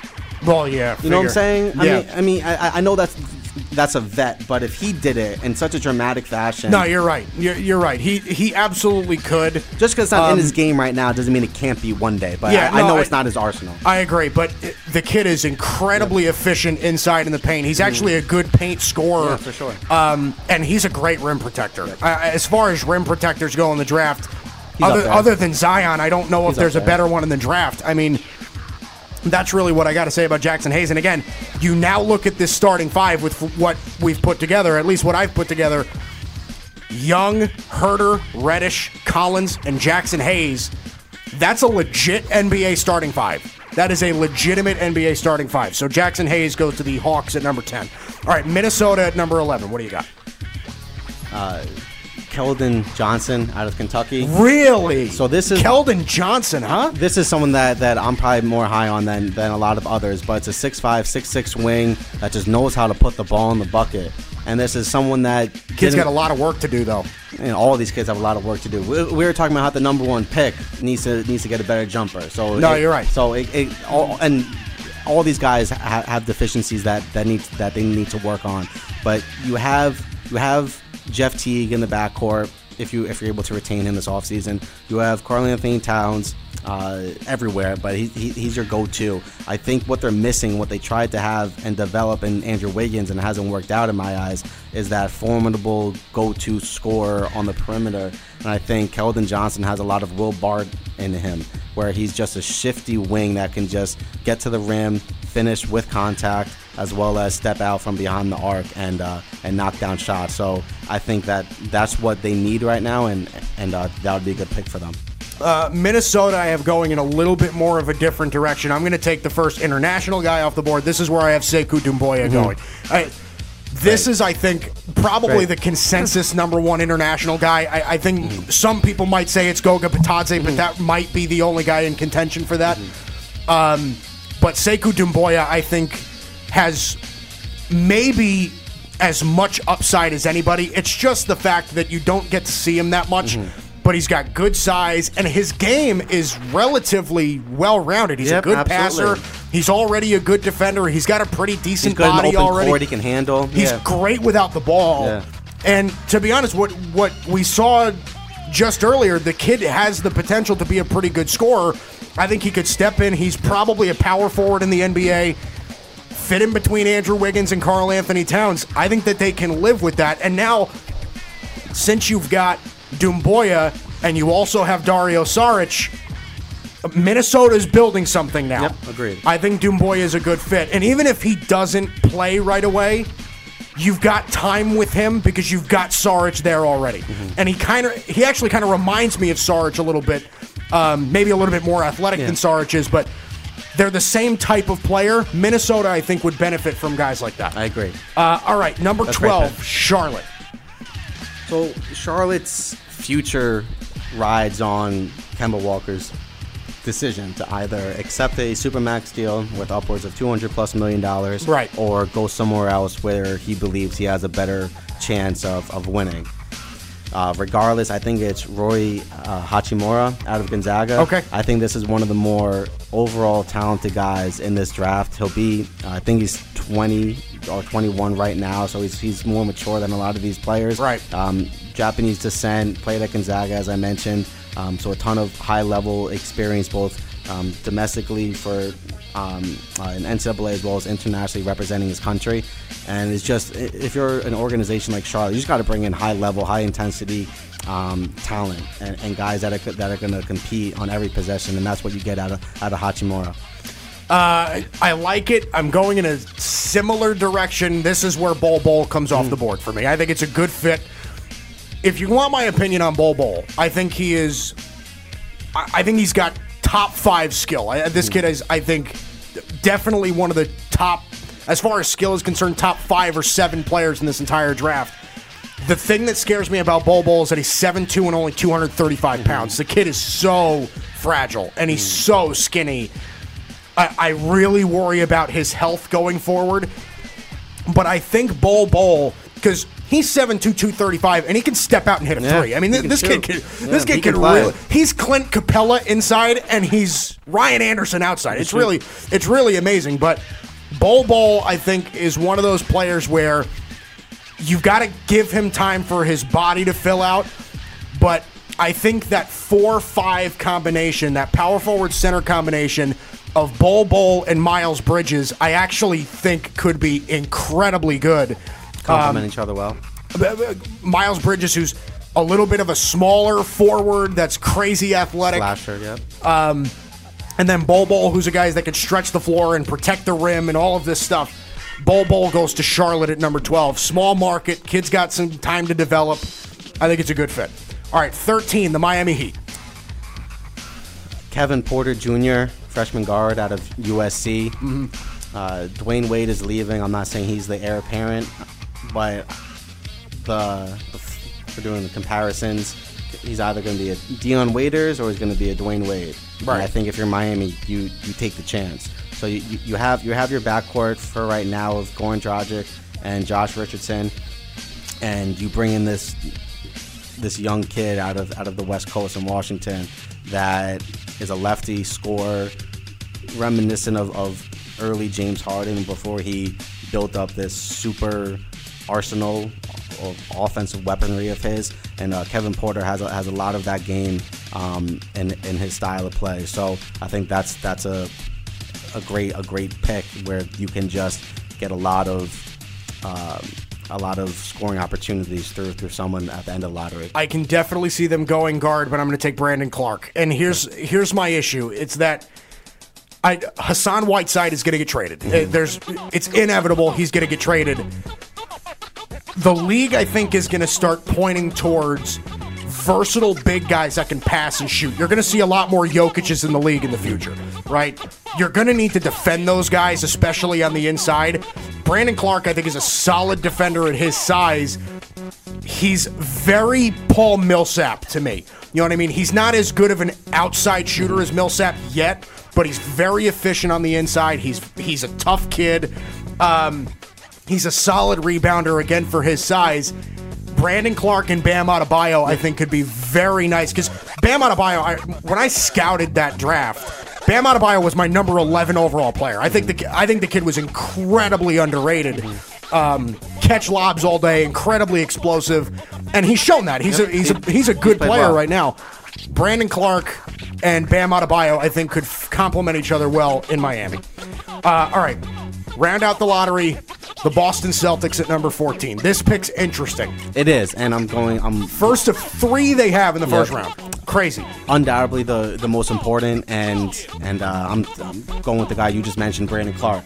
So I mentioned him as someone that, just given my time in Chicago at the Combine, I think that he may have slid a little bit, and I mentioned he's probably borderline, so that's where I'm going to put him right now. At 14, I think that if he goes to a team with a system intact where he won't have to be a focal point and, on both ends of on either end of the floor, where he can just play his role and be a seamless fit. That's what I see the situation in Boston, because you have a bunch of young talent, and you have Horford will probably accept his player option, and then add Brandon Clark just to finish around the rim and guard other teams' best offensive players. Yeah, I like the direction you're going in. Brandon Clark's off the board for me, so this is the second international guy. I'm going to take Goga Bitadze here. This is a kid that dominated the EuroLeague. People are saying that he dominated at the level of what Luka Doncic did last year. So I think you're getting an extremely high upside center here. Big kid, right? Yeah. One thing that Boston needs, and they kind of addressed it in last year's draft, but he really struggled for minutes last year, is they are awful on the glass. They cannot rebound whatsoever. Robert Williams is a good rebounder. Yeah. Goga Bitadze is a better rebounder. This kid can flat out get on it. I think this kid's going to be a double-double machine. He's never going to be a mega scorer. He's going to be a 10, 15-point-a-game type scorer, but he's going to grab 12, 13 boards a night if he develops and he plays that role. So I am very much in on Goga Bitadze going to Boston. Plus, they've got a ton of draft picks in this draft. If he decides to stay another year in Europe, I think they can live with that because they've got a lot of spots. They don't have very many roster spots that they can fill up right now. They've got 2 more first-round picks. So if Goga decides to stay overseas, I I think they could live with that, but he definitely fills a need, and I think it's an incredible upside pick for the Boston Celtics at 14. All right, that's the lottery mock. So before we go on to the news, before we close out the show, who is a guy that, what's a fit that you want to see? Not even just in the lottery, but in the entire draft. Player, team, what's something that you want to see? One towards the end of the first round is someone that we brought up off air is Ty Jerome to the Milwaukee Bucks. And I say that Really? I say that because they'll have a lot of guys on expiring contracts, and that's just the first one that came to mind, is bringing a dependable championship level guard that you can rely on, and that means you're not pressured to have the ball in Giannis' hands, and I think that the pace that the Bucks are now playing in, he's a capable 3-point shooter, but his best ability is his court vision and how he reads the floor and creates for others, and just makes passes that a lot of guys in this draft class don't. So that's just one guy at the end of the first round that I see a team like the Spurs or the Bucks snagging, because it's someone that you know what you're getting out of him, and he does have upside, but he's just more consistent, given his couple years at Virginia and his championship ring. God, I'm so not in on Ty Jerome. Why is that? I just don't. His game doesn't. Well, he's not Do flashy. anything. Well, I know he's not flashy. He's gonna be a decent passer. He's gonna fill lanes okay. It's just he's a backup for me. You know, I don't see him playing any huge roles anywhere. So why can't he be the Fred VanVleet for the Milwaukee He Bucks could moving be. forward? He could be. I'm not saying he can't. I'm just. I just don't love him as a player. There's only so much you can do at the end of the round. So at the end of the first round. So like I said, that was just someone that I think there's other guys that of course will go higher than him. Specific needs and fit. Maybe save it for another day, but that's just one guy given the Bucks roster scenario where they're going to lose a bunch of their valuable pieces. Right. You need to know what you're bringing in with a late round, first round pick, and I think that's what we'll be getting at Ty Jerome. All right, let's send it over. It's Wii Sports Wednesday. It is Wii Sports Wednesday. It is. It is Wii Sports Wednesday. It is Wii Sports Wednesday. Let's send it Best over day. to our Big J journalists, Vinny Mutone, Matt Catarizzola. What do you got, guys? SportsCenter came out with a very interesting article, and I'll just read you the headline because I thought it was very shocking. It says, "Is this the final series for the Warriors as we know them?" Huh. I mean, Obviously, this is regarding KD, Draymond, Clay. But is this It depends on what the final series? It depends on what they mean, because if it's Clay will with, stay. I think. Well, here's I've said this before. The Warriors, over anything else, should prioritize bringing back Klay Thompson. Absolutely. Without question, Absolutely. they should give Klay Thompson as much money as the guy wants. Absolutely. Okay. And it's not because he's better than than Kevin Durant. It's because I think he's more valuable than Kevin Durant. He can keep what they're trying to do going longer. Yeah. Right. So if they mean with KD, I think it's possible. I still think he stays. It's just So I think it is very possible. So let's do a little hot take: will the Warriors be in the finals next year? Are they gonna, Yeah. Are they still going to Yeah. be the team to beat in the West? Yes, they will. If Steph, Clay, Draymond Green are still their current team without Yeah. KD is still relatively intact, then yes, absolutely. Okay. Now, what if Houston goes ahead and does this? Everyone's on the table, right? So all the stars align. Yeah. It It depends on what Houston does, but that's the thing is I don't know if Houston's got a shot anyway. Houston, I think, would have a shot if they were able to pull another superstar in. They've got a shot. Yeah. If they were able to get Davis, or if they were able to get Kevin Durant in free agency. Imagine. I've brought that up, it's not going to happen. It's not going to Yeah. happen. But if that's the only shot that I see them having. I I mean, just the I don't way see that it. I'm seeing it now is, you have basically every team in the West. They're not even building teams to win championships. They're building teams to beat Golden State. Right. Right. It's So like beating the Patriots in the NFL. exactly. Yeah. So once we get to a time, I mean, this article mentioned 2020. I think that's a little early to count out the Warriors because it's only one season away.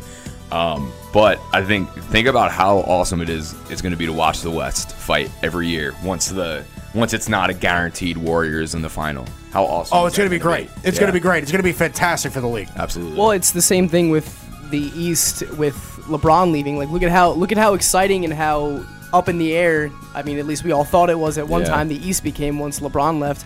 I mean, we had four teams that were at least all at one point looked like evenly matched to take the crown with Boston, Milwaukee, Toronto, and Philadelphia.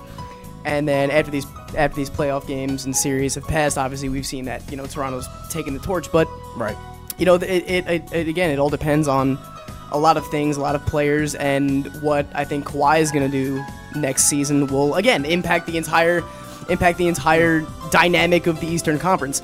So I mean, yeah, like you just said, Vin, like I want to know at what point does the competition actually go back to being about teams and not about either individual domination or one team domination, because we've seen for the past eight or so years the Eastern Conference has been dominated by one player.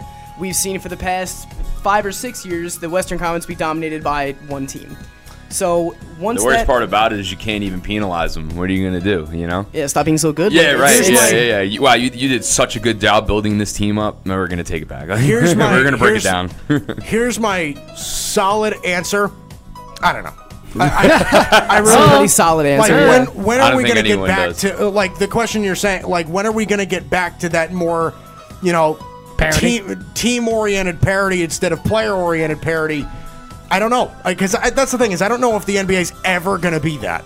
You know what I mean? Because the players have so much control over what they do right now. I think it is always going to be about superstars, and the superstars are going to succeed. Like I said, the past 7 NBA finals have consisted of the same 3 players: LeBron, Steph, and Kawhi Leonard. Yeah. It's been 7 years. 7 years. Rebuilding plans take half that long. You know what I mean? It's just, I don't know. That's my honest answer. I have no idea. It's unfortunate. It depends on how you look at it, which angle you take, but it's unfortunate that across almost every sport, except for the MLB, really, all I can think of is that, it is for the last 7 or 5 years, it's been the same players or teams. Hockey has been the same captains winning the cup over the last couple of years. Right. Football, Tom Brady's in every damn Super Bowl. Exactly. It's crazy. Major League Baseball is interesting because the Yankees are obviously really, really, really good when they get healthy, but I think the Houston Astros are kind of like the closest to like a dynasty-like team. They got a championship 2 years ago. They kind of ran into a great team in the Boston Red Sox and still lost about 5 or 6, I think it was, to the Red Sox. But they're really good. They lost Carlos Correa for 4 to 6 weeks right now, but they're really good. It's that something Astros team could win multiple It's something titles. about baseball where, when it comes down to the end of the season, literally any team could make it. Any team can make it. Absolutely. I mean, Astros last need season, pitching. look at the Yankees and the Red Sox last season. The Yankees had to play a wild card game, and they dominated. They won 100 games that we had to and have. we had to play a wild card game. Right. But Yeah. It's very strange. All right, so I want to talk about this. So after the Eastern Conference Finals ended with the Toronto Raptors beating the Bucks, Giannis walked out of the post-game press conference after being asked a question about whether or not experience played a factor in the Bucks not being able to do the job against Toronto. Yeah. Now, I mean, I That was understand a very fair question. It's a very It fair is. question because it's a lot of first of all, it's legit, and a lot of people have said, okay, well, And she wasn't snobby about No, it. she She wasn't. was I think a very the fair reason- No, asked question. I actually have a it- little bit of a bone to pick. That when was you a finish. great it wasn't question by that reporter. It wasn't Yeah. rude. It wasn't out of left field. Like, I'm sure Giannis hears things, and, Yeah, and right. like people were asking, like, all right, well, no one's been here before. Kawhi, it's different with Toronto. Kawhi Leonard and Danny Green have been there. Marcus Saul's a veteran. There are people that have been around for a while. Giannis has been in the league for a decent amount of time now, but again, this is his first big stage, his first kind of not breakout season, but it's his best season so far. And I mean, I feel like what I want to know is we saw James Harden. So Giannis is an MVP candidate this season, and we saw James Harden win it last year, and then he continued this season, especially in that stretch of like what was it, like 33 games where he scored over 30 points. So we saw him kind of continue his hot streak, and he's in the MVP conversation again. So I want to know whether or not this is gonna haunt Giannis or it's gonna motivate him, because he is the type of player that says, you know, so when he goes back to Milwaukee, he's greeted by, you know, MVP chants when the whole team gets back. So I want to know what you think this is going to do to Giannis's mentality going forward. I think he will take it by the horns and make it his bitch. I hope so. I really do, so. because Giannis does not seem like he is a mentally weak guy. This is a absolutely. You got to keep in mind, Giannis is what, 24? I mean, Giannis is so He's a kid. young He's still. He's only 24 years old. And the kid is already so mentally tough. And like, that's the thing, is like, with the experience and everything like that, I think that reporter hit the nail on the head when she asked that question. And to be honest, I don't even know if it was the question that He took it personally. It was- I don't think so, Vin. I think You don't was think he just took it personally? It could have been the culmination of everything that just think- transpired. Yeah, I think it so might have it's just hard. been a I think it bunch was of an these. article. Malika Andrews asked the question, and but like right after the game ended, she came out with an article about Giannis leaving, like after like 2020 or something like that to the Lakers, or it was just like if they didn't build the championship team by 2020, he would leave. He might have caught wind of that. Maybe. There was some stuff that he caught wind of it, and when she asked that question, he just said, "I'm not Honestly, answering He this." says he likes being in yeah, Milwaukee. but if I had though. to guess, That's where he wants I to don't be. think But he's going anywhere. I At don't least think not so now. either. He wants to I win mean, more than anything. if you ask like the older players, once when they're eliminated, whether it's a game 7 or a game 4, if they get knocked out, from what I've heard in Players Tribune and stuff like that, players know how to turn the switch off the second the final horn, buzzer, whatever goes off. Maybe it is because he's 24 and this was his first big stage that, you get to that table and he's still frustrated when a lot of players know how to turn that off, and I don't think he knew how to yet. Let me just say this, too. Article or not, I think he definitely should have just answered the question. Yeah. Just stick with it. I agree, but I think Ray's right. It might have just been the building up of he's getting asked a bunch of questions. It might have just been just like, you know Boiling what, point. I'm going to go. Yeah. Look at Cam Newton after the Super Bowl. Gosh.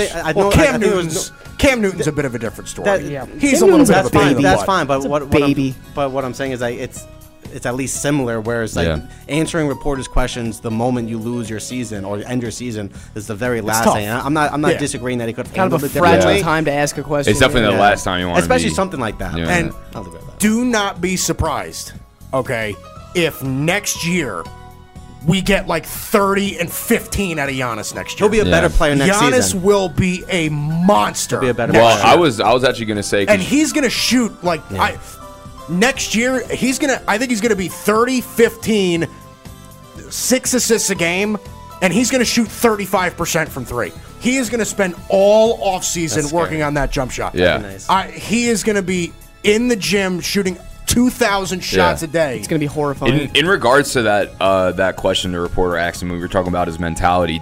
I mean, do you guys really think that was a big enough of a scene that it's really gonna carry on much longer? I think it's kind of going to go by the wayside. What do you mean? As Like far as in other words, we were saying like, oh, is this going to hurt him, or is he going to be stronger from this? I think it's just going to blow it off. I think by the time next season Well, starts, no, I think this is not gonna sit. the This is question. gonna sit. Not the question in particular. I'm talking about like after losing the Eastern Conference. okay, I know okay. after getting handled in the Eastern Conference almost yeah, by single-handedly by one player. Oh, that makes okay. That's- Absolutely, that will. He's going to be out for Kawhi's head next year, Yeah. wherever he is. I'm about to say, He'll be on Kawhi the might not be on the West Raptors End, next yeah. year. Wherever he is, he's still going to play him. Wherever he is. Yeah, I have a personal bone to pick with that whole scenario, and I'm sure you can agree, and I know you can. It's our job as journalists and reporters. It's our Gotta job. ask the tough questions, we yeah. have a job to do just as much as you do. And You're right. I mean, ever since I first started watching sports, I get frustrated. First time I saw it was with John Tortorella when he, when he was coaching, and anytime he got asked a question, if he didn't like the reporter, he'd tell you to get out of the locker room, or he would curse you out. Well, how do you think? Never How do you did, think players? How do you think reporters feel when they have to go talk to Popovich? Yeah, I mean, I can't even. I Well, don't that know. was my Look at issue Dick- with look at Mike Westbrook Ditka, this year. look Was, at- next question. Or next it's like Didn't matter what the question Marshawn was. Lynch. I'm just here so I don't get fined. If I'm a reporter, especially if this is the Super Bowl, I mean, this is how I make a living. Yeah, like, when you know? players just have bad attitudes with Yeah. the media, Yeah. it's just like that's what I took away from Russell Westbrook this year, because it was just like you could ask him, you could have asked him, Russ, you hit 5 3-pointers in the third quarter in this game. What was going right for you? Next question. Yeah. Dude, Look at Like, head come on, coaches. man. Look at Yeah. head coach in the NFL, And Mike Ditka. that question that Giannis got asked by that reporter, he had the opportunity to turn that question into something that would shine such a golden light on him. You know what I'm saying? He had a chance to turn that and make that answer a positive out of a negative, and he did the and I know complete he is, opposite. and I know he isn't the best athlete, but the guy who is picture perfect with the media, and he's had his run-ins with the media too, but he does it in a way that is like, listen, I know you guys have a job to do and everything like that, but I can't answer that right now. Mm-hmm. And That's another- yeah. He'll even use the media as like fuel going forward. Is Tim Tebow. Mm-hmm. Like, the way that Tim Tebow interacts with the media is textbook what athletes He should works look for at. ESPN. I was just say, Are we he's gonna, a member of the are media. we going to But see even before Tim that, Tebow? you're on a never going to Major see League another field? player play harder than me this Probably season. not. You're never going to see another player play. You're never going to see another team work as hard as we do this season. Like, Yeah. it's that kind of stuff that athletes should want to be. It should never be like, I don't got to answer your Yeah, question. I I feel agree. if you're an I agree. athlete, you should never. It's part of your job, and you should never have to look at if whether you're sitting at a table in a press conference and you're doing one-on-one with a reporter. You should never look at them It's as your a job, pest. man. You should never look at them like this is a waste of time. It is literally part of your job. And Giannis is so easy to root for because he's such a good kid. Like people Yeah. I think he's like the most likable player in the One of the, yeah. He's One of the, yeah. He's fun to you can watch. just He's a root nice for he's guy. fun to watch. Yeah. He's good. He's personable, and I feel like He's funny as hell. Yeah. exactly. He's hilarious, and I feel like people feel similarly about him that they feel with like Joel Embiid. Even though Joel Embiid can rub people kind of the wrong way, I'm one of them. I'm not a huge Joel Embiid fan, but Yeah. I really hope that. One of the reasons I hope Kawhi Leonard stays in the Eastern Conference is kind of to what's the next couple years going to look like? Like he crushed the 76ers with that shot, crushed their spirits. He reduced Joel Embiid to tears.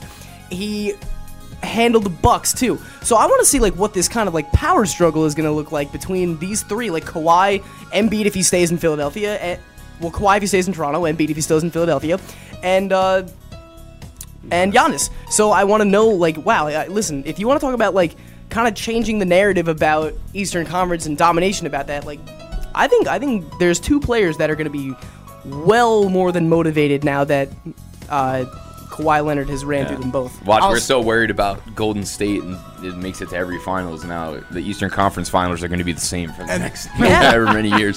The one thing that I'm afraid of, though, is that let's say Kawhi does what Ray thinks he's going to do and he ships himself over to the Clippers. He goes to the Western Conference. He goes to Los Angeles. You think he's taking Clippers over?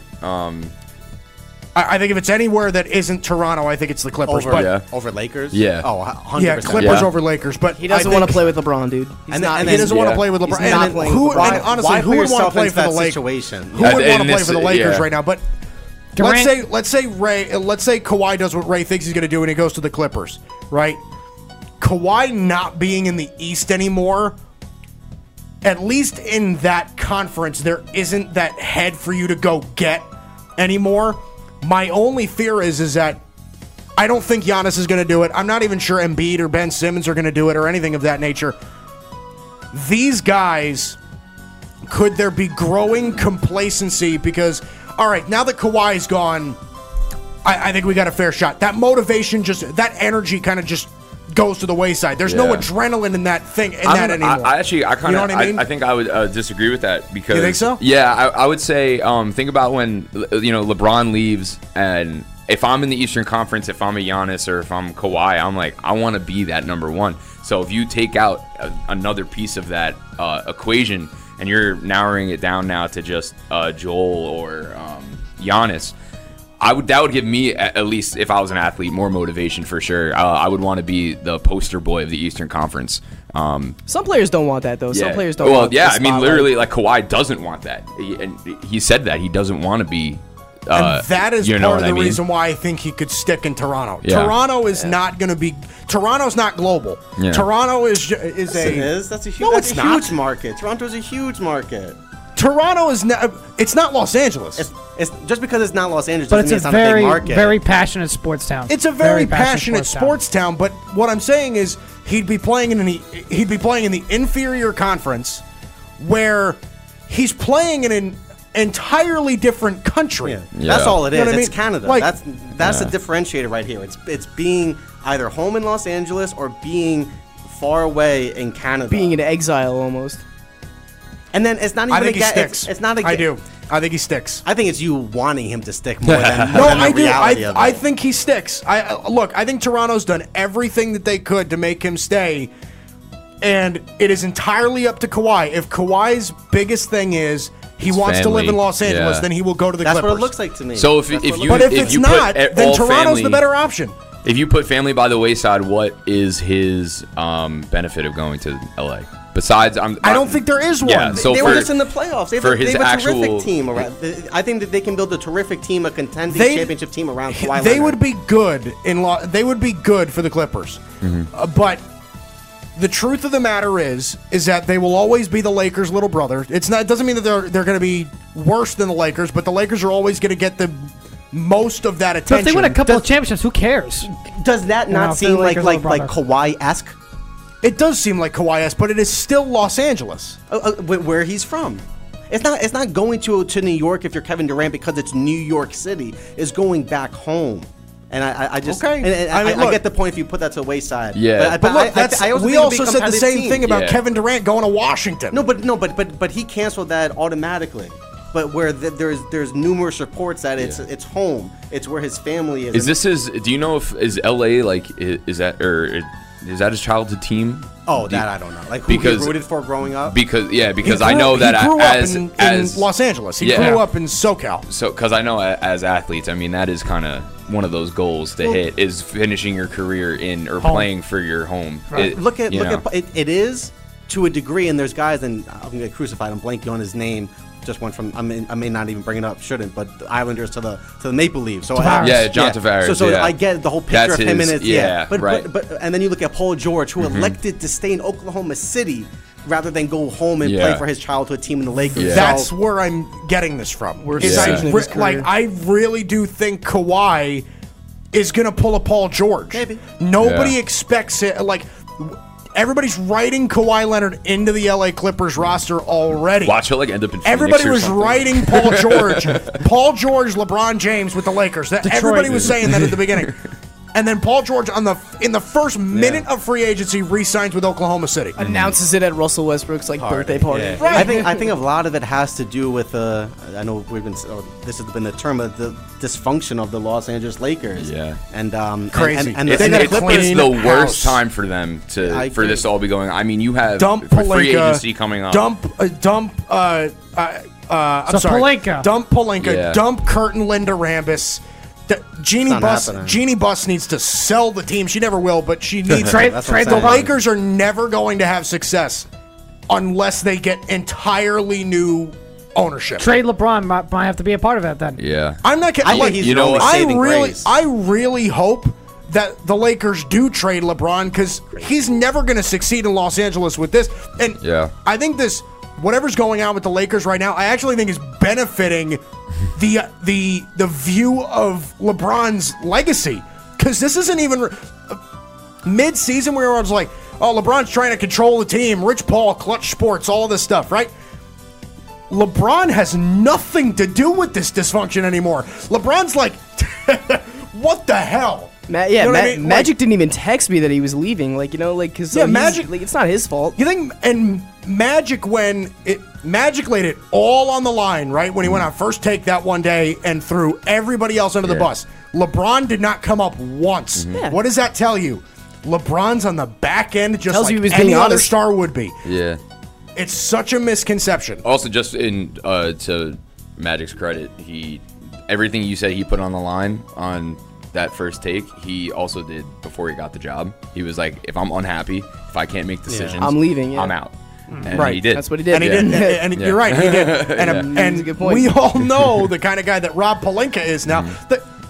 Heath Lying. Ledger, like He just- Heath Ledger I got died nothing. 6 months Months before before. the movie came out. I got don't know, nothing man. on that. If I you- mean, you come can't- on. I don't know what That's that- a fireable offense, in my opinion. I'm, Come on, if I'm a man. player, I'm having a hard time playing for someone with, Oh, yeah. with credibility issues like But that. the, Oh, yeah. the only thing that matters is that he's the man that writes their checks. No, And you're right. So, but it's he's not the coach. he sits in on that, like that is unbelievable. And from an Yeah. outside perspective, it's weird. looking in for the It NBA is. to It's weird. NBA organizations, but to read in an article as in depth as that one by Baxter Holmes, that's just not the norm. He Yeah, went and polled not every NBA GM or exec, but that is not the norm.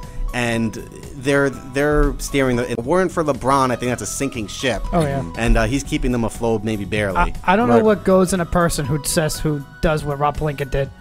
That's I only a don't know, glimpse when it of comes it. to, when it comes to the Heath Well, Ledger his, thing. I don't know what his- goes in a person that does. Do yeah, that. his Yeah, that's excuse for just, that. to be honest, that's just like, that's actually awful. No, Yeah, yeah, that's He- really, he really said- awful. Saying you had dinner with, saying that your client had dinner with a guy who's been dead for 6 who's months. been dead, who was dead 6 months previous. Yeah, Well, let's not Hey, forget hook me that up he was. with Heath Ledger.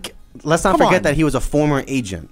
And let's not Hey, forget, that's- yeah. I guarantee So Yeah. to him, that's the norm. I If that- guarantee you that's all Rob Pelinka. I give Kobe a lot of crap. Yeah. I really do. I don't think Kobe ever asked Rob Pelinka Even to hook him up with Heath Kobe. Ledger. yeah. Well, with most people, you know, generally it would be awful. like lights and cameras second, politics first, and for him, it's it's the correct, opposite, and because that's what he's used to. Crazy. Yeah. Absolutely crazy. All right, we got to go. Ray Anzelowitz, Gotham Hoops. Thanks for joining us, man. you guys. Appreciate it. We're Awesome having you. We'll obviously Thank you. bring you Appreciate back. You're a good friend to us, the network. Big J journalist. Good Wii Sports Wednesday, Wii man. great Sports job, guys. Phenomenal Good Wii Wii Sports Sports Wednesday. Wednesday. Can't wait Vinny for next Mutone, week. Matt Catarizzolo, that's Evan Mazza, my producer. I'm Mike Guido. No chalk talk today. We're closing the doors for you. Before I say anything else, though, I do want to give a shout out really quick. I want to congratulate our colleague, Matty Caps. Matty Caps just getting married this past weekend. He's on his way to his honeymoon right now. Congratulations, So, Matty. congratulations Big to Matty ups. Caps. Congratulations, buddy. Lifetime of ups. happiness ahead of you. We'll see you. You're listening to the Worldwide Sports Radio Network.